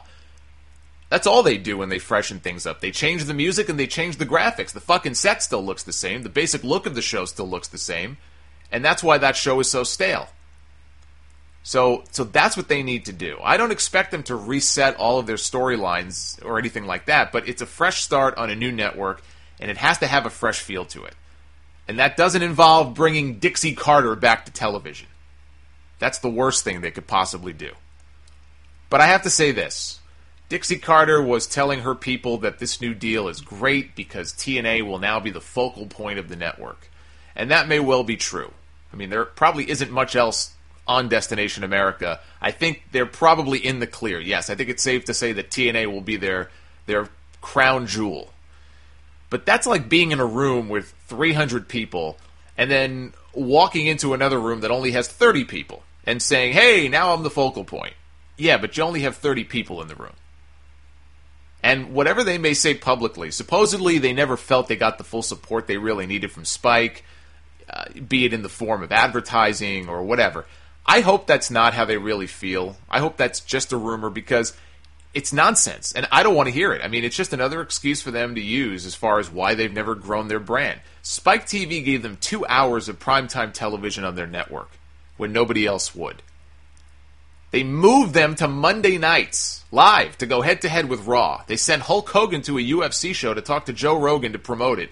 And they took out giant billboards in some major cities. I think they even took one out in Stamford, down the road from WWE headquarters. I remember seeing the big billboards here in New York. Spike reportedly has helped pay for at least a portion of some of the big contracts for guys like Hogan and Sting over the years to keep them with TNA. So I don't want to hear that Spike didn't help TNA and they didn't promote TNA. Spike was more than generous to them. And they got booted off the network because of their own failures. So they need to own up to those failures and learn from them. I don't want to hear this nonsense about, well, we never got the full support that we deserved. I don't want to hear it. So this was the final first-run episode of Impact on Spike TV ever. They are off next week, back on December 3rd for the first of what should be 4, I believe, best-of shows, airing clips from throughout the year 2014. Spike TV President Kevin Kay put a statement out after the Destination America news came out saying that their run will come to an end on the December 24th broadcast. So that is the final date of Impact on Spike officially is Christmas Eve. Show opened this week with a Bobby Roode promo. Talked about Lashley, who came out. They ended up with a pull-apart brawl, spilled into the crowd before officials broke it up. So they're setting up for the eventual rematch between Lashley and Roode. We had Taryn Terrell, Gail Kim, and Havoc in a 3-way for the Knockouts Championship. Taryn Terrell winning her first Knockouts title. She pinned Gail Kim with a cradle. It was actually kind of like a like a sunset flip cradle, only without the flip, if that makes sense. Gail had Taryn pinned with the move, but Taryn reversed it, and she got the 3. I like this match. I thought it was a good match. Havoc was fine. Gail is always great. Taryn was good, too. So Havoc's reign is over not long after it started, probably for the better, unless they sign everybody to new deals now that they have their new TV contract and they just put the belt right back on her. I think that may have been why they took it off her in the first place, because she wasn't locked into a contract and they weren't re-signing anybody to new deals at that time. It was like a hiring freeze, and so they wanted to make sure the belt, I guess, was on somebody who was under a long-term contract and not a per-appearance deal. So we'll see. But I enjoyed this. Good for Taryn, too. I mean, she seemed genuinely happy when the match was over. There's something about, like, Taryn Terrell, when I watch her matches, she hasn't looked as good. Like, she had those 2 really great matches with Gail Kim last year, and it makes you wonder if it was just a matter of Gail Kim being so great and not Taryn Terrell being all that good. But she's in there, and she tries, and she's not bad at all, and she's, got that smile where she just seems happy to be here, and I don't know, there's something very likable about her. Actually, there's a lot of things likable about Taryn Terrell, some more obvious than others, but I like her, and I was happy for her when this match was over. Sergeant Chris Melendez beat Kenny King by DQ when MVP ran in with his new bad attitude, and he attacked Melendez and his good leg with a steel chair. Later on, backstage, MVP attacked Kurt Angle from behind, so he's just beating everybody up. And the announcers tried to play it up as like a big deal. Oh, he's the executive director. You can't do that. The problem is, how many times over the years have we seen authority figures attacked on a wrestling show? A gazillion times. It's passé. Nobody cares. We had a segment in the ring with EC3 and Tyrus as his backup. Called out Rockstar Spud. And he challenged Spud to hit him. He's like, hit me, Spud, hit me. And finally, Rockstar Spud went after him. It was a big brawl. He actually ended up busting EC3 open hard way. It looked great because the blood was trickling down his forehead straight down, like over the bridge of his nose. It was a great visual. Spud was left for dead by Tyrus in the end, and then EC3 cut off part of Rockstar Spud's hair. I think EC3 just had surgery for that torn bicep, so there will not be any matches with EC3 and Rockstar Spud for a while if they want to keep this storyline going. Bram beat Tommy Dreamer in a hardcore match. Surprise, surprise. It was a long match, too. They gave them almost 15 minutes. Both guys juiced, so if you're a fan of blood, this was the match for you. Magnus ran in to interfere, and Al Snow made the save to run him off. Al Snow is looking jacked these days, by the way. Dude's 50 years old, and he's as big as I've ever seen him. Go take a look at his Instagram photo. I didn't even know that Al Snow had an Instagram page. But I saw a photo, I'm like, this has got to be photoshopped. I mean, he looks so swelled up. And I went and I found his Instagram, and all he has on there are workout photos, and he's in the gym, and he's working out. I think he's doing some kind of competition maybe with, like, David Hero, or something's going on. And it's motivated him, and he is just enormous. In a good way, but enormous. It just looks like a different person. So anyway, it was back to one-on-one. Bram won with Dreamer's own move, the Impaler DDT. Like I said earlier in the NXT review, in case you skipped over it, it sucks that Bram got himself fired from WWE because he would have been so much better than Rick Victor is right now as part of the Ascension. And he wouldn't have to be cutting himself up with barbed wire and thumbtacks every week either. With Samoa Joe vacating the X Division title last week due to injury, the final match of the Spike TV era was a 4-way to crown a new X Division champion. Low Key, DJ Zima, Tigre Uno, and Manic. They would have been better off shaving 5 minutes off the Dreamer match, I think, and giving it to these guys, since these guys only got about 5 minutes. But those 5 minutes, what they tried to do, they packed it in there, and it was quite great. There was a spot in this match that I loved. I loved this spot. Very creative, where Tigre Uno had DJ Z, I think, in a Mexican surfboard. And as he's got him in the hold, okay, and DJ Z is up in the air, he's in pain, Manic crawls under DJ Z and on top of Tigre Uno for the pin. Only the pin got broken up by Low Key, who comes off the top rope with a foot stomp onto DJ Z, who's still up in the air, trapped in the surfboard. I've never seen that before. I'm sure the spot's been done, maybe in Lucha Libre. I've never seen it before. And I just thought that was really cool. It's hard to come up with innovative spots in these kind of matches when you see the same stuff over and over and over again. But I give them a lot of credit. I thought that was very clever. Low Ki won with the Key Crusher to Tigre Uno off the top rope, so he is the new X Division champion. He was crying when the match was over, so a lot of emotion from our new champions on this show, as it should be. Winning a championship should be an important thing. Final segment of the Spike era was a talking segment. Kurt Angle and MVP were in the ring. MVP said that Kurt was snitching him out to the board of directors because Kurt had threatened to go to the board, probably figuring that Angle was trying to get him fired. Kurt then acknowledged, what I'm about to do is probably not a good idea. I'll probably get in trouble for it, but what the hell? And he attacked MVP.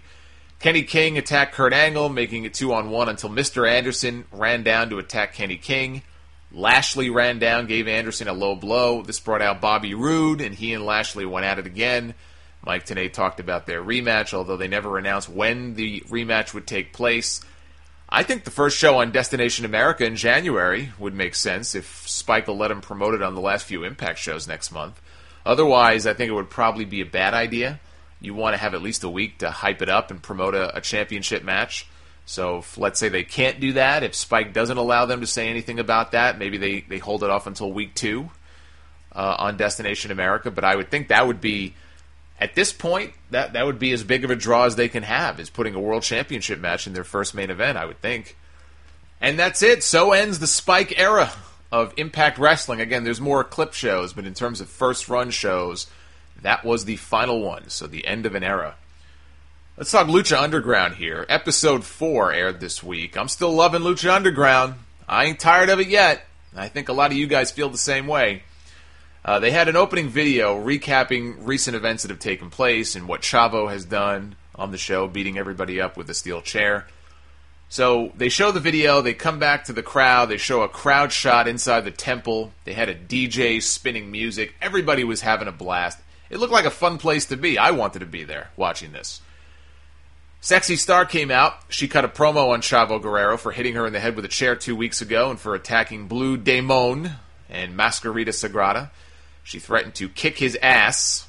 Ivelisse came out for their match. She cut a promo of her own, calling herself the baddest bitch in the building, and then she got slapped hard in the face. My God, what a slap. Shit was on at that point. They had a good match, real good match. I really enjoyed this. Sexy Star won with the cradle. I am still befuddled that WWE and TNA both passed on Ivelisse. I just don't get it. Dario Cueto, backstage, finds Drago, who has a totally badass look. He also has this black slime that will ooze out of his mouth. I wouldn't want to be standing 5 inches in front of the guy while having a conversation with him, but I think that's pretty badass. Cueto said that in last week's main event 3-way, Drago didn't lose, but he didn't win either. And so tonight, his challenge is the debuting King Cuerno.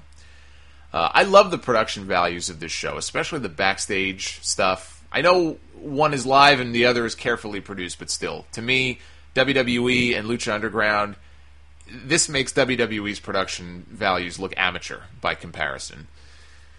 Pentagon Jr. in ring for a promo before his match with Phoenix, talking about how his family gets no respect in Mexico, but he is grateful to Dario Cueto for giving him the respect that he deserves. The match was awesome. Phoenix is an amazing performer. Find it online. I think it's just absolutely worth going out of your way to watch. The most impressive thing to me came at the very end. Phoenix was up on the top rope. He was going to deliver a top rope Spanish fly to Pentagon.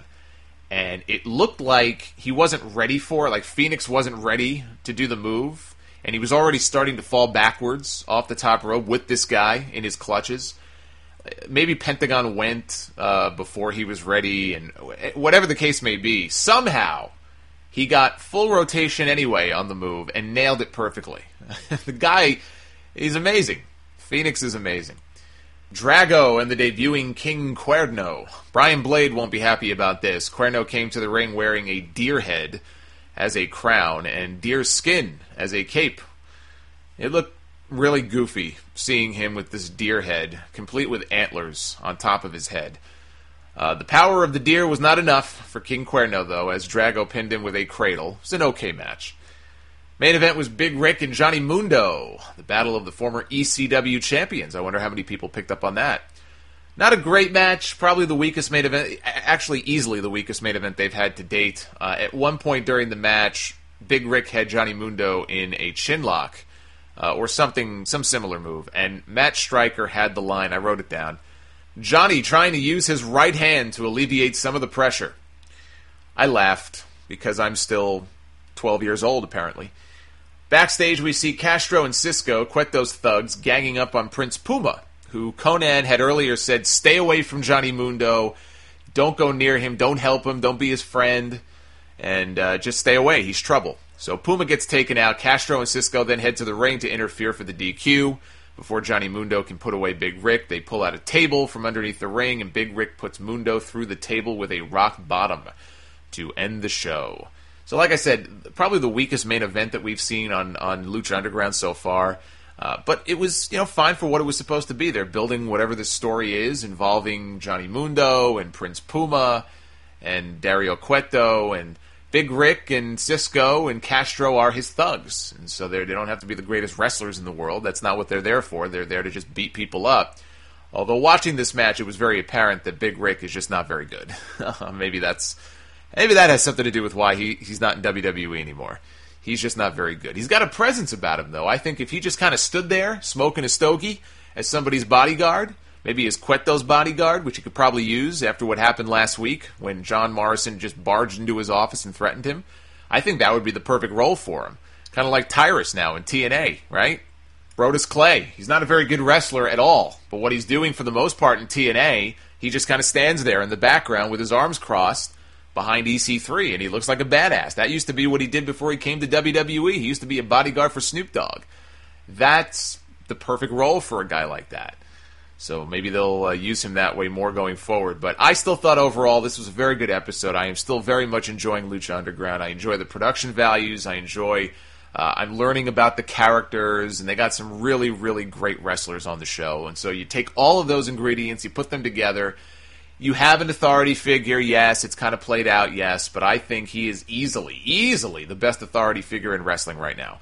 And I think Stephanie McMahon is awesome as a heel. I think she's fantastic in her role, but I just think in terms of an authority figure, heel or otherwise, in any wrestling promotion now, and maybe in years, I am really digging Cueto's character. I just think, he's an actor. He's a trained actor, so obviously you would expect that he would be very good in the scenes that he's in, and he is. And he's one of the reasons why I enjoy the show so much. Time for the mailbag. If you have questions, you can email them to me, thesolomonster@gmail.com. We have 2 audio questions to start with here. And always, please remember, no matter what kind of question you send in, please include your name and where you are from. This audio question comes from Wes out of Fort Lewis, Washington.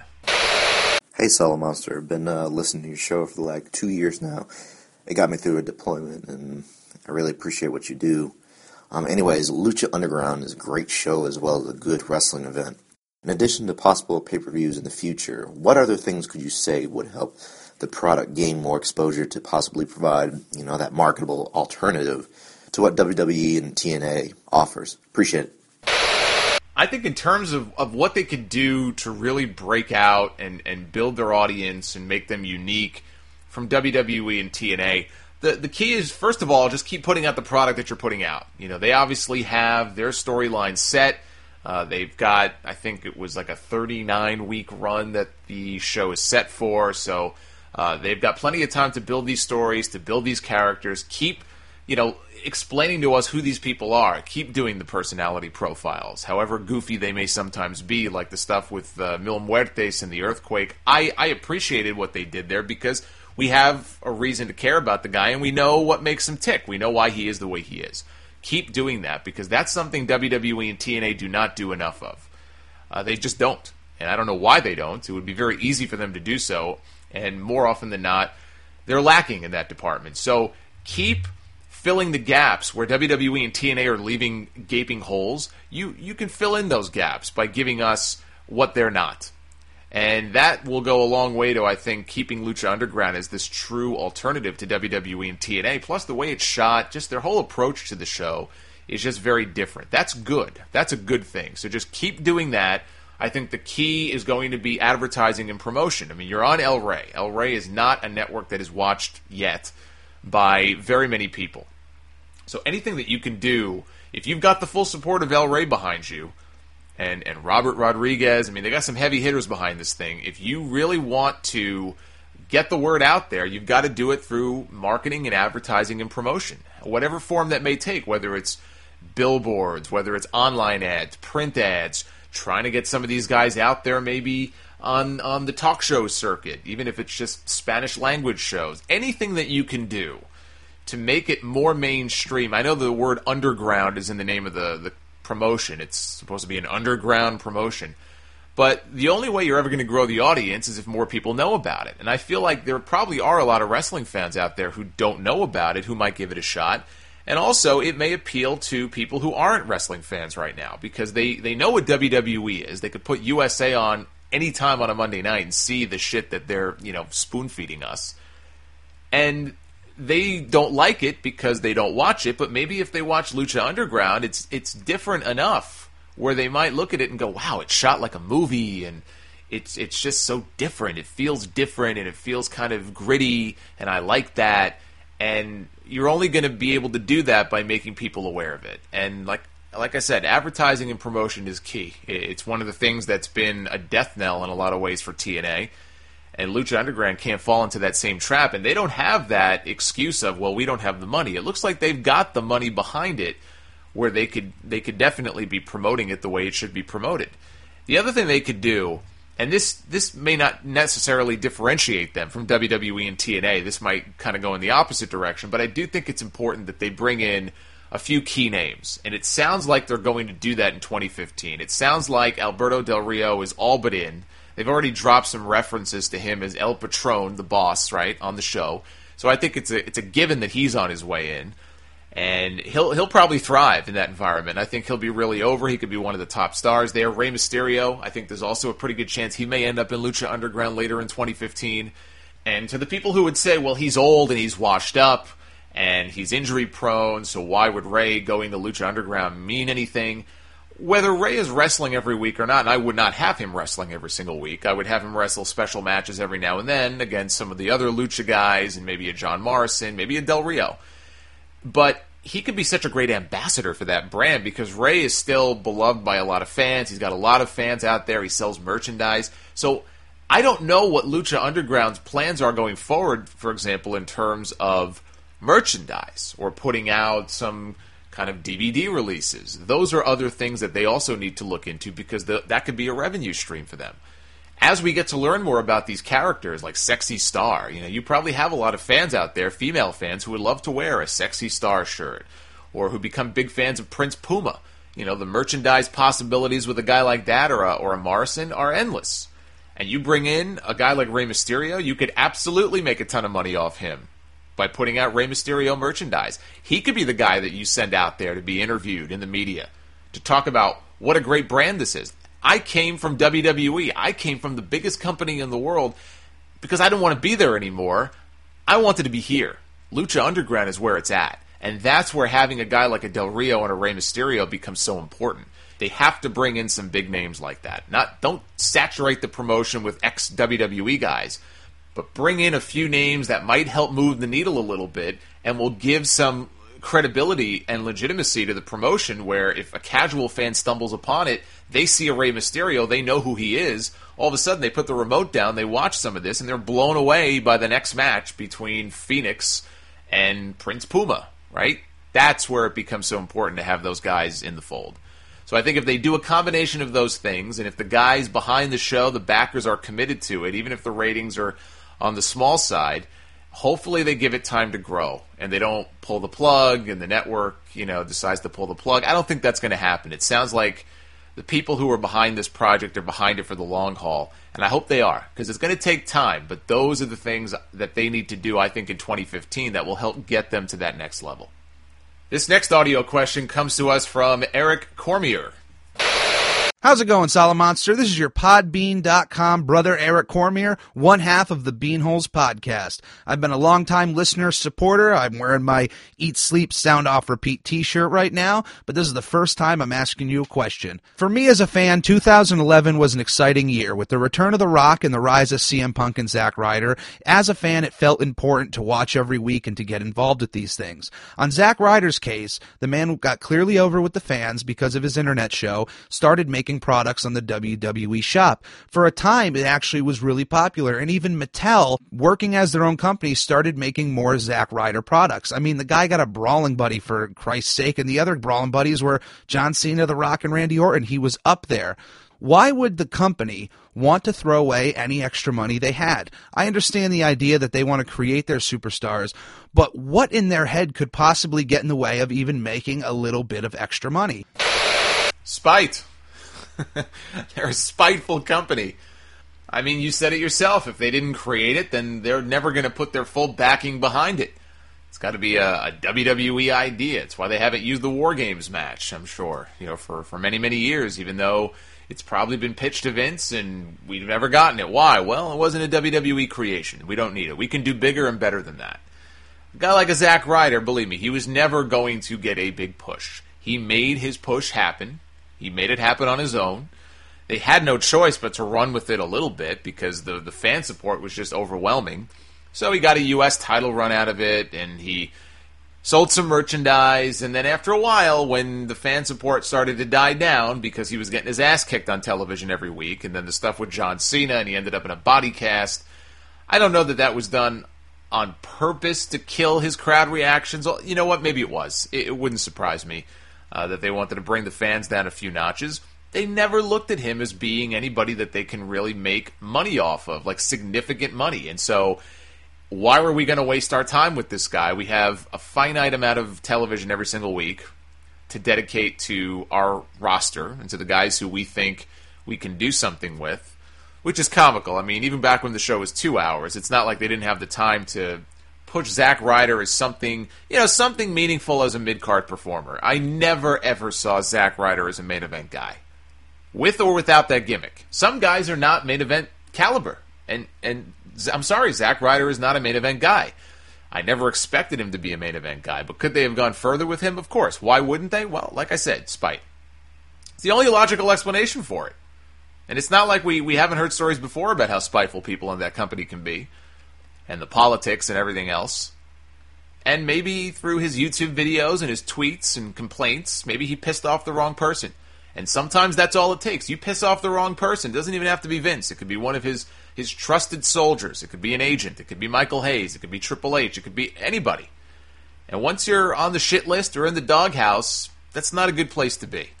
So even if they can make some money off you, unless it's like an unbelievable amount of money that we can't turn down this money. We have to push this guy. We absolutely cannot turn down the money that USA is giving us for that third hour of Raw, even though I bet you they would love to get rid of that third hour of Raw. But they do it because USA makes it worth their while. Whatever money they would have made off Zack Ryder, I guess, wasn't worth their while. And to them, it just wasn't worth it. Do I agree with that? Of course not. I think it's stupid.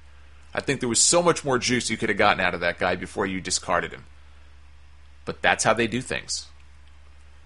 This comes from Charlie. The 1991 edition of the Survivor Series featured the first non-elimination match in the history of the event. I assume he's referring to Hulk Hogan and The Undertaker. After that, the traditional elimination match was only half the show with 1 to 3 matches. How did you feel about that change back then, and how do you feel about it now?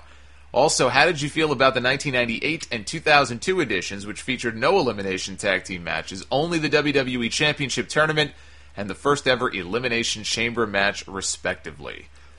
I hated it when they first did that because they betrayed the whole concept of what the Survivor Series was. That was part of the whole name of the show. You had to strive to survive. That was the tagline back in the day. So the 1991 show had the one match, but you know what? That didn't bother me because it was still mostly elimination matches. 1992 is where they all but did away with the Survivor Series matches, and it was just straight up and down the card. Bret Hart versus Shawn Michaels, Undertaker against Kamala, Boss Man and Nails. They had a regular tag team match with Savage and Perfect against Flair and Ramon. It's funny, now when I go back and watch that show on the network, it's not a bad show. It's actually, I don't know if it's, I wouldn't call it my favorite, but I'm actually a fan of the 1992 show now. Not so much back then. I was not happy when they did away with the elimination concept. As far as now, I see things for how they are, and the world is different. Wrestling is different. Pay-per-view is different, now at the network especially. You can't just have one pay-per-view full of nothing but elimination matches. You just can't do that. You can't do it. It's bad business. And part of that is just the way things develop through the Monday Night War until it is now. We get tag team matches for free every single week, elimination or not, doesn't matter. How many fucking 6-man tag team matches do we see? How many 8-man tag team matches do we see? What's so special about doing the Survivor Series up and down the card, nothing but elimination matches? Doesn't make sense.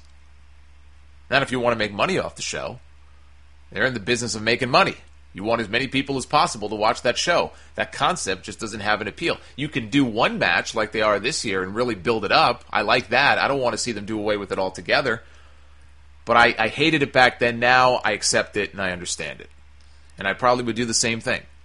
And as far as 1998 and 2002, I liked the tournament concept in 98, although most of the matches were a complete waste. 2-3-minute throwaway matches. But the Deadly Game tournament, I liked it. I liked the concept of it, and they had some big names in there. Not really a fan of the screwjob finish they did, but I guess that was the year after Montreal. That was the first time they decided to go back and revisit that finish. Little did we know we would see that same fucking finish 25 other times over the years. Maybe back then it wasn't so bad. 2002, I could have sworn they did have at least one Survivor Series elimination match on that show that involved, and it might have involved the Dudley Boys. I think there was a Survivor Series match. I could be completely wrong, though. But that was another show. The main matches, anyway. One was Brock and Big Show for the championship. The other was the first Elimination Chamber. I don't know. Going into it, I can't say I was overly excited. I think I saw the Elimination Chamber like a lot of people did as a poor man's War Games and was hoping they would try the 2 rings with the cage over it. And so that was kind of disappointing. When I saw the match itself, it was actually pretty cool. I think I enjoyed it for what it was. And it was a fun moment. Shawn Michaels gets one more world title. Big celebration with the confetti and everything in Madison Square Garden. I'm sorry I wasn't there in the building. But, I thought that show was another strong show. I thought Brock and Big Show, the sight of Brock picking Big Show up on his shoulders, which we've seen a million times since. But back then, when he did that, it was like, whoa. Like, that was an amazing feat of strength, all-time highlight reel type shit. And they did the turn with Heyman, and Brock suffered his first loss, which was kind of shitty. I'm trying to think of... Scott Steiner debuted on that show. Yeah. Scott Steiner debuted, and he wanted a fucking mic, I believe were his words. So that was a memorable show. I enjoyed it. Vinny from New Jersey. I recently watched SummerSlam 1990. I haven't seen it since I was a kid and was eagerly looking forward to the Intercontinental title match between the Texas Tornado and Mr. Perfect, and found myself thoroughly disappointed with Von Erich's performance. Since then, I have been able to watch several of his other matches and usually find myself extremely bored. I know he had a lot of personal demons that eventually got the better of him, but I was wondering if you could comment on Kerry Von Erich, specifically your thoughts on his in-ring ability. Also, when he first came in, he was pushed to the moon right out of the gate, given the Intercontinental title within his first month, and it looked like they had big plans for him before he dropped the title back to Perfect and then became basically a glorified jobber. What was the reason for this big push so soon, and what caused them to lose faith in him so quickly? Here's my take, and this may not be a popular opinion with old-school world-class fans, but I think Kerry Von Erich is overrated as a performer. Okay? Just one fan's opinion. He was good when he wasn't drugged up out of his gourd, which was often, and before he lost the foot. But I've never watched a Kerry Von Erich match unless he was in there with a Ric Flair or a Terry Gordy, who were awesome workers. I've never watched a Kerry Von Erich match and thought he was anything really special. The Von Erich family were like gods down there in Texas. He was pushed to the moon because of his last name and because his father ran the territory and because the Von Erich brothers were heartthrobs to all the girls. You know, he was a star. The guy was a total star, no question about it. And he looked the part, but as a wrestler, I was never impressed. I never saw what the big deal was. Now, as far as why WWF lost faith in him so quickly, I would think his demons, drug problems, played a big role in that. He also had a rep for being very unreliable, which is why, and Flair talks about this in his book, they put the NWA title on him, and he dropped it less than 3 weeks later, I think back to Flair. He beat Flair as a tribute to his dead brother, and then they got that sucker off him as quickly as possible. So I would think whatever was going on in his personal life had something to do with it, but also, let's not discount this. Brutus Beefcake was originally scheduled to wrestle Perfect for the Intercontinental title on that SummerSlam show. Then he had the parasailing accident, his face got all mangled. Okay, that was legit. I mean, he was really messed up. And I don't think he wrestled the match again until like 93. And this happened in 90. They even turned it into an angle going into WrestleMania that year in 93 with Money Inc. They re-injured his face, he had to wear that goofy-looking mask. But, hey, he got a high-profile WrestleMania match out of it, Beefcake did. It pays to have friends in high places, brother. Anyway, Beefcake, he had already beaten Mr. Perfect at WrestleMania 6 that year. It's something, it annoys me to this day. Perfect had an undefeated streak going, and it ended, of all people, to Brutus the Barber Beefcake in some random mid-card match at WrestleMania. Now, in fairness, Beefcake was very over back then. The gimmick was very over, but still pisses me off. So I'm almost positive that the plan was for Perfect to drop the title to Beefcake at SummerSlam, which ironically would make that twice that Beefcake was supposed to win the Intercontinental title at SummerSlam. He was scheduled to win it from the Honky Tonk Man back in 88, but got taken out of the match, and they went with Warrior instead. So what I surmise may have happened, and this is just me piecing things together now, this isn't fact, but they were going to change the title anyway. And then Beefcake got hurt, and to pacify the audience and give them a title change, they went with Kerry instead, who had just debuted. Maybe they figured it would be a great way to debut him on pay-per-view and get him going right out of the gate, but I doubt they had any long-term plans to keep the belt on the guy. That's my guess as to what happened. They wanted a big title change on that show, but Kerry was never the guy they had in mind for it. And they got the belt off him 3 months later, and that's what they did. They took it off him at a Superstars taping and put the belt back on Perfect, and Kerry never did anything meaningful ever again in WWF. In fact, I can't remember one big feud he had with anybody after that. Not one. They did nothing with him. Justin Robinson from Columbus, Ohio. I remember you saying that you were a fan of The Shield TV show and the group. So I wonder, who do you see as Vic, Shane, and Lem out of Rollins, Reigns, and Ambrose? Now, if you never watched The Shield TV show on FX back in the day, you have no idea what those names mean. They have no significance to you at all. The first thing I would tell you is you must watch The Shield TV show. It is awesome. It is right up there with Breaking Bad. Maybe I'd put Breaking Bad... In fact, I probably would put Breaking Bad just ahead of it as my all-time favorite TV show. But The Shield is right up there with it. I mean, I love that freaking show. It went 7 seasons. It's been off for a few years now. Find it. Watch it. I think they have the full episodes, some of them anyway, on Crackle, that free app where you can stream TV shows and movies. So if you don't want to go out and buy the DVD sets, then download Crackle on your phone or your computer or tablet or whatever and find The Shield and watch some of those episodes. But make sure you start from the very first episode. You have to watch from the very first episode. It's a great show. So the key characters on that show, Vic Mackey was this crooked cop, I guess you would call him. He was played by Michael Chiklis, who used to be on a television show called The Commish many years earlier. He kind of updated his look, shaved his head, wore a leather jacket when he became Vic Mackey on The Shield, looked like a badass. He was part of this unit called the Strike Team in a small police station. It was in like a fictional city in California somewhere, like Gangbang Land, USA. And so the other people in the Strike Team were Shane, was the name of one character, Shane Vendrell. We had Curtis Lemansky, who they called Lem, and then Ronnie. So it was a group of 4. So if you know who they are, you'll appreciate this answer. If I had to kind of say who the members of the WWE version of The Shield most reminded me of, I thought about this. To me, Rollins is Mackie, Ambrose is Shane, and Reigns is Lemansky. I think those characters fit better than any other combination would. And I thought about that because I was going to say, well, maybe Ambrose is Mackie, but no. I think Rollins is Mackie, Ambrose is Shane, and Reigns is Lemansky. That's what I would say. Luke from Norristown, Pennsylvania, as a dedicated fan since 2004, I've seen a lot of gross stuff happen in WWE. From Eddie Guerrero spraying crap on Big Show to Stephanie projectile vomiting on Vicky. I've been really grossed out throughout the years. As an avid dip and chewing tobacco consumer, the grossest thing I've seen was Tommy Dreamer drinking The Undertaker's tobacco spit. I've almost done that a few times myself, and watching that made me hurl. What is the grossest thing you've ever seen in wrestling? I, like you, have seen a lot of gross things in wrestling, mostly gross booking more than anything else.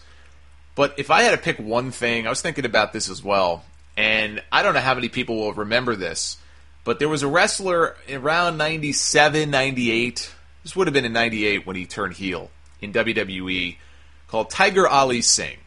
He was the son of another famous wrestler, Tiger Jeet Singh. They made a whole big deal about signing him. This kid's going to be the future, big contract, all that kind of stuff. Tiger Ali Singh never went anywhere. In fact, he ended up suing the company. But Tiger Ali Singh, when he was a heel, had an assistant called Babu. And he would kind of bully Babu around, and they did this deal, very similar to what Ted DiBiase and Virgil were doing when DiBiase first came to WWE in the 80s, where he would come out and he would call upon anyone in the crowd who wanted to make some money to come on into the ring. They would have to do something really embarrassing to win like $500. And I don't know if they did this every week or if I'm just remembering the one time that they did this.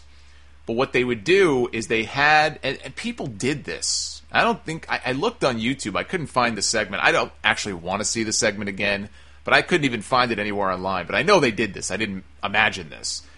They had somebody come out of the crowd who wanted to make a buck. And what they had to do to make the money was get down on the mat. Babu would take off his sock, and they had this like fake toe jam between his toes. It was just gross. It was so disgusting. And they had to lick Babu's feet. They had to lick the toe jam between this guy's toes to win the money. I'm retching just sitting here thinking about this. It was just fucking disgusting. But people did it. People did it because at the end of the day, the almighty dollar rules, and it was vile. To me, that is probably the most disgusting thing I've ever seen. And there's been a lot, even people that have had to literally kiss Vince McMahon's ass in the middle of the ring, but licking the toe jam from between some dude's toes, to me, it's hard to top that. So I'd go with that one. So if you have questions, keep sending them on into me, thesolomonster@gmail.com. I'm backlogged. I'm still going through a lot of your questions, and hopefully we'll have a bigger mailbag next week. But I wanted to take the last few minutes of this podcast here, before we wrap up, to sound off on one Bill Cosby and this whole media firestorm over accusations, multiple accusations from multiple women, that he drugged and raped them, going as far back as the 1960s. Now, I work in public relations. I've had a lot of conversations this week with my colleagues about this. It's been a big story. And the reaction that I've been seeing online reminds me a lot of the Michael Jackson stuff. The stories about him and all those kids and the people who thought there was some vast conspiracy to besmirch the good name of Michael Jackson. You know, for God's sake, the man gave us Thriller and Billie Jean. He could do no wrong. And it's like, yes, the man was a legendary performer. Nobody is doubting his talent, but these people have a connection to the person, I think from their childhood, and they just cannot accept reality. They cannot accept even the possibility that this public figure they grew up idolizing and who they thought they knew is actually human like the rest of us and may have done some really bad things. I'm seeing the same thing now with Bill Cosby. All the defenders come out, and look, I'm not saying we should prep the guy for the electric chair, but at some point you need to accept reality. I first read about the rape allegations against this guy over a decade ago. This was not news to me. It was news to a lot of people, but not to me. I was happy to see it blow up the way that it has, because more people need to know about what this guy is accused of. I'm surprised it took some random comment by another comedian who flat out said Bill Cosby raped a bunch of women. That's what Hannibal Buress said. Now, if he's wrong and he's slandering Bill Cosby, I guess he might be protected by claiming it was just a joke and he's a comedian, so Cosby wouldn't be able to sue him. But I would think, look, it was pretty clear to me he meant what he said. If it's not true, then I'm sure Bill Cosby is filing the lawsuit right now. Only he's not. Trust me, he's not suing anybody. And let me tell you, Cosby's silence speaks louder than any words ever could. The NPR interview where he nodded his head no. He wouldn't even speak. He nodded his head in a radio interview when the host brought up the accusations and just answering for them. Do you have anything at all to say about it? No, just shook his head no. The AP interview that they just released where they asked him about it and he basically said, not only am I not going to answer for these accusations, I don't even want the footage of you asking me about them to ever see the light of day. Call your boss right now. Get him on the phone. This is a lack of integrity on your part. I only did the interview with the AP because I thought you people had integrity. Like he's one to talk. I mean, he could not have looked guiltier if he tried. If that were me and my reputation was on the line, and his has already been destroyed. He's done. Okay, he may never see the inside of a jail cell, but he's done. Cosby is done. Netflix won't touch him. NBC wants nothing to do with him. They've canceled their plans for a new sitcom with the guy. He's toxic. He's finished. If my reputation was on the line, and all of these women were making these false rape claims against me, I would damn sure defend myself. You wouldn't be able to shut me up. So why can't he say anything? He's sending his lawyers out to like attack dogs. And maybe they're advising him to keep quiet. But why? Why is it so important that he not say a single word about this? Well, for one thing, he settled the case out of court with one of the women about 10 years ago. His lawyer made a comment last week when all this shit really started to pile on and come out. His lawyer went and made a comment about how all of these claims from these women have already been discredited. Well, that didn't sit well with the woman that he settled with 10 years ago because the implication there would be that she too was lying. And so the woman's lawyers made contact with Cosby's lawyers, and Cosby's people actually had to amend their statement to specifically say that, well, we weren't referring to this woman. So basically, all of these women are full of shit, except for this one woman. Because if they infer that she wasn't, then the deal, I guess, is off and she's free to speak publicly about what happened. And that's not what Dr. Huxtable wants, believe me. And what's fascinating about that, you could tell I've been obsessed with this story all week.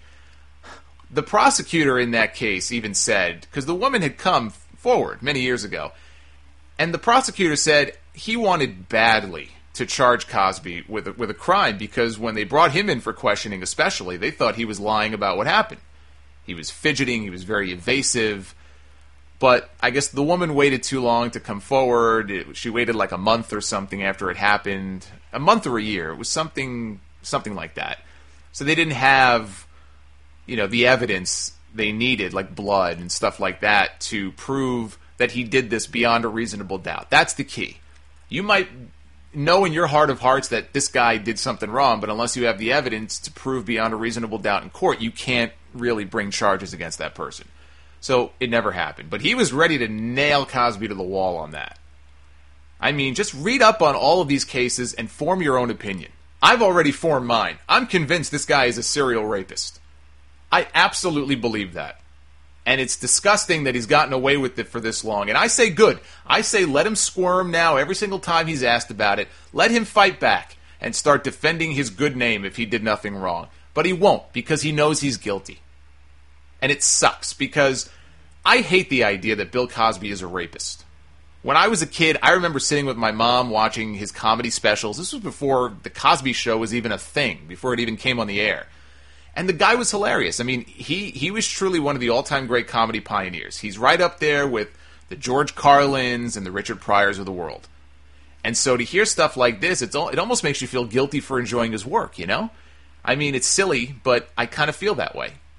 And I feel like we're hearing stories like this more and more, and that's all social media. I mean, that's technology in the modern world. If that video clip with Hannibal Buress doesn't go viral, then people are not talking about Bill Cosby right now.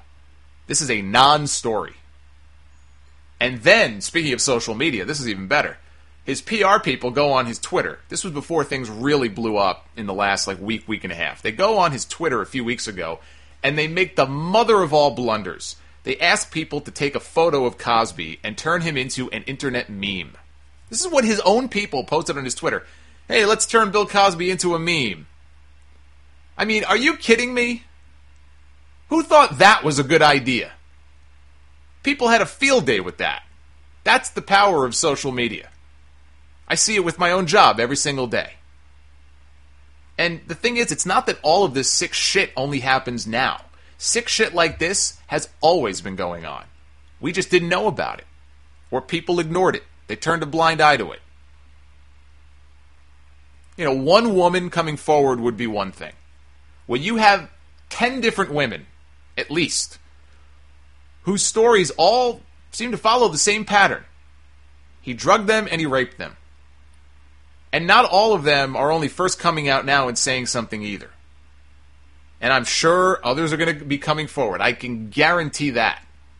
Once that happens, you can't bury your head in the Jell-O pudding and ignore it. Here's a guy who spent the last however many years yelling at black kids to pull up their pants, shouting it as loud as he could in front of whatever TV camera they put in front of his face. And now, when it comes to questions about dropping his own pants, all of a sudden, he's got nothing to say. And to me, that says it all. So I just wanted to mention that. This is the Sound Off. There's a reason the word wrestling is not anywhere in the title of the show. I can pretty much sound off on anything. And that was one story that really got to me this week. So I wanted to get that off my chest. If you have questions, again, for the mailbag, please send them in to me, thesolomonster@gmail.com. You can follow me on Twitter. @Solomonster is my handle. I'll be live tweeting during the Survivor Series pay-per-view. I live tweet during Raw each and every Monday night. Oftentimes, you and I will go back and forth on Twitter, and I think we entertain ourselves more than the actual TV show. So, @Solomonster is the place to go. Facebook.com/TheSolomonster is my official profile page. We have a fan page that you can like, which you will have to like if you want to gain membership into our private discussion group on Facebook. So please like our fan page, and then you can apply for membership there. We have a great community of people, and we are on YouTube, youtube.com/TheSolomonster. You can subscribe to our channel. I am planning on putting up more content very soon, including a possible Chris Jericho book review once I am done. I am trying my hardest to finish this book before Thanksgiving with the hope that the time off I have for Thanksgiving, I may spend part of my holiday doing that, but only if I can finish the book in time. So subscribe to the channel, and as soon as new videos go up, you will be alerted that they are there for your viewing pleasure. Make a PayPal donation if you want to support the show, thesolomonster.com. And you can also subscribe to audible.com for their free trial using our URL, audibletrial.com/Solomonster. And you get one free audio book. Chris Jericho's new book is up there. Stone Cold's book, The Stone Cold Truth, as narrated by Steve Austin himself. You can get these books for free using our URL. And buy a Sound Off shirt on ProWrestlingTees.com/Solomonster Sounds Off. That's going to do it for episode 355 this weekend. I want to thank you all for tuning into the podcast this week and spreading the word, and really, I appreciate all the help you guys give each and every week with your support of the show. Please have a very happy Thanksgiving. We won't have another show until after the holidays, so I wanted to say that. I know what I'm thankful for this year. I am thankful, as I am every year, for your support and for this podcast here, because I really enjoy doing it, and a lot of that has to do with you guys. So have a happy Thanksgiving. Have a safe holiday weekend as well. We will be back with episode 356 next time. Until then, happy Turkey Day. The good, the bad, and the ugly. The Solomonster sounds off. Kathy Lee. I had to sit in the stands and watch Granny break a wine bottle over another woman's ass. What a classy lady. And I loved how she went for the cheap pop by pleading with everybody, "My mother was born in Brooklyn." As if that's supposed to impress all of us. Guess what? It didn't. They got exactly the reaction they deserved. And the next morning on the Today Show, they talked about their experience. Kathy Lee claimed that she was against appearing on the show in the first place. She had to be convinced to do it. This is all coming from a woman who once made an autistic kid cry on national television. There's a lot of dumb shit this woman has said over the years that should have earned her a lifetime ban from television. She's got no business being on TV. Why is she employed? Why does she have a job? The picture of class, Kathy Lee Gifford. Salamonster sounds off. Since 2007, the Salamonster sounds off. Available at thesalamonster.com, Stitcher Radio, TuneIn Radio, iTunes, and more. Solo Monsters sound off.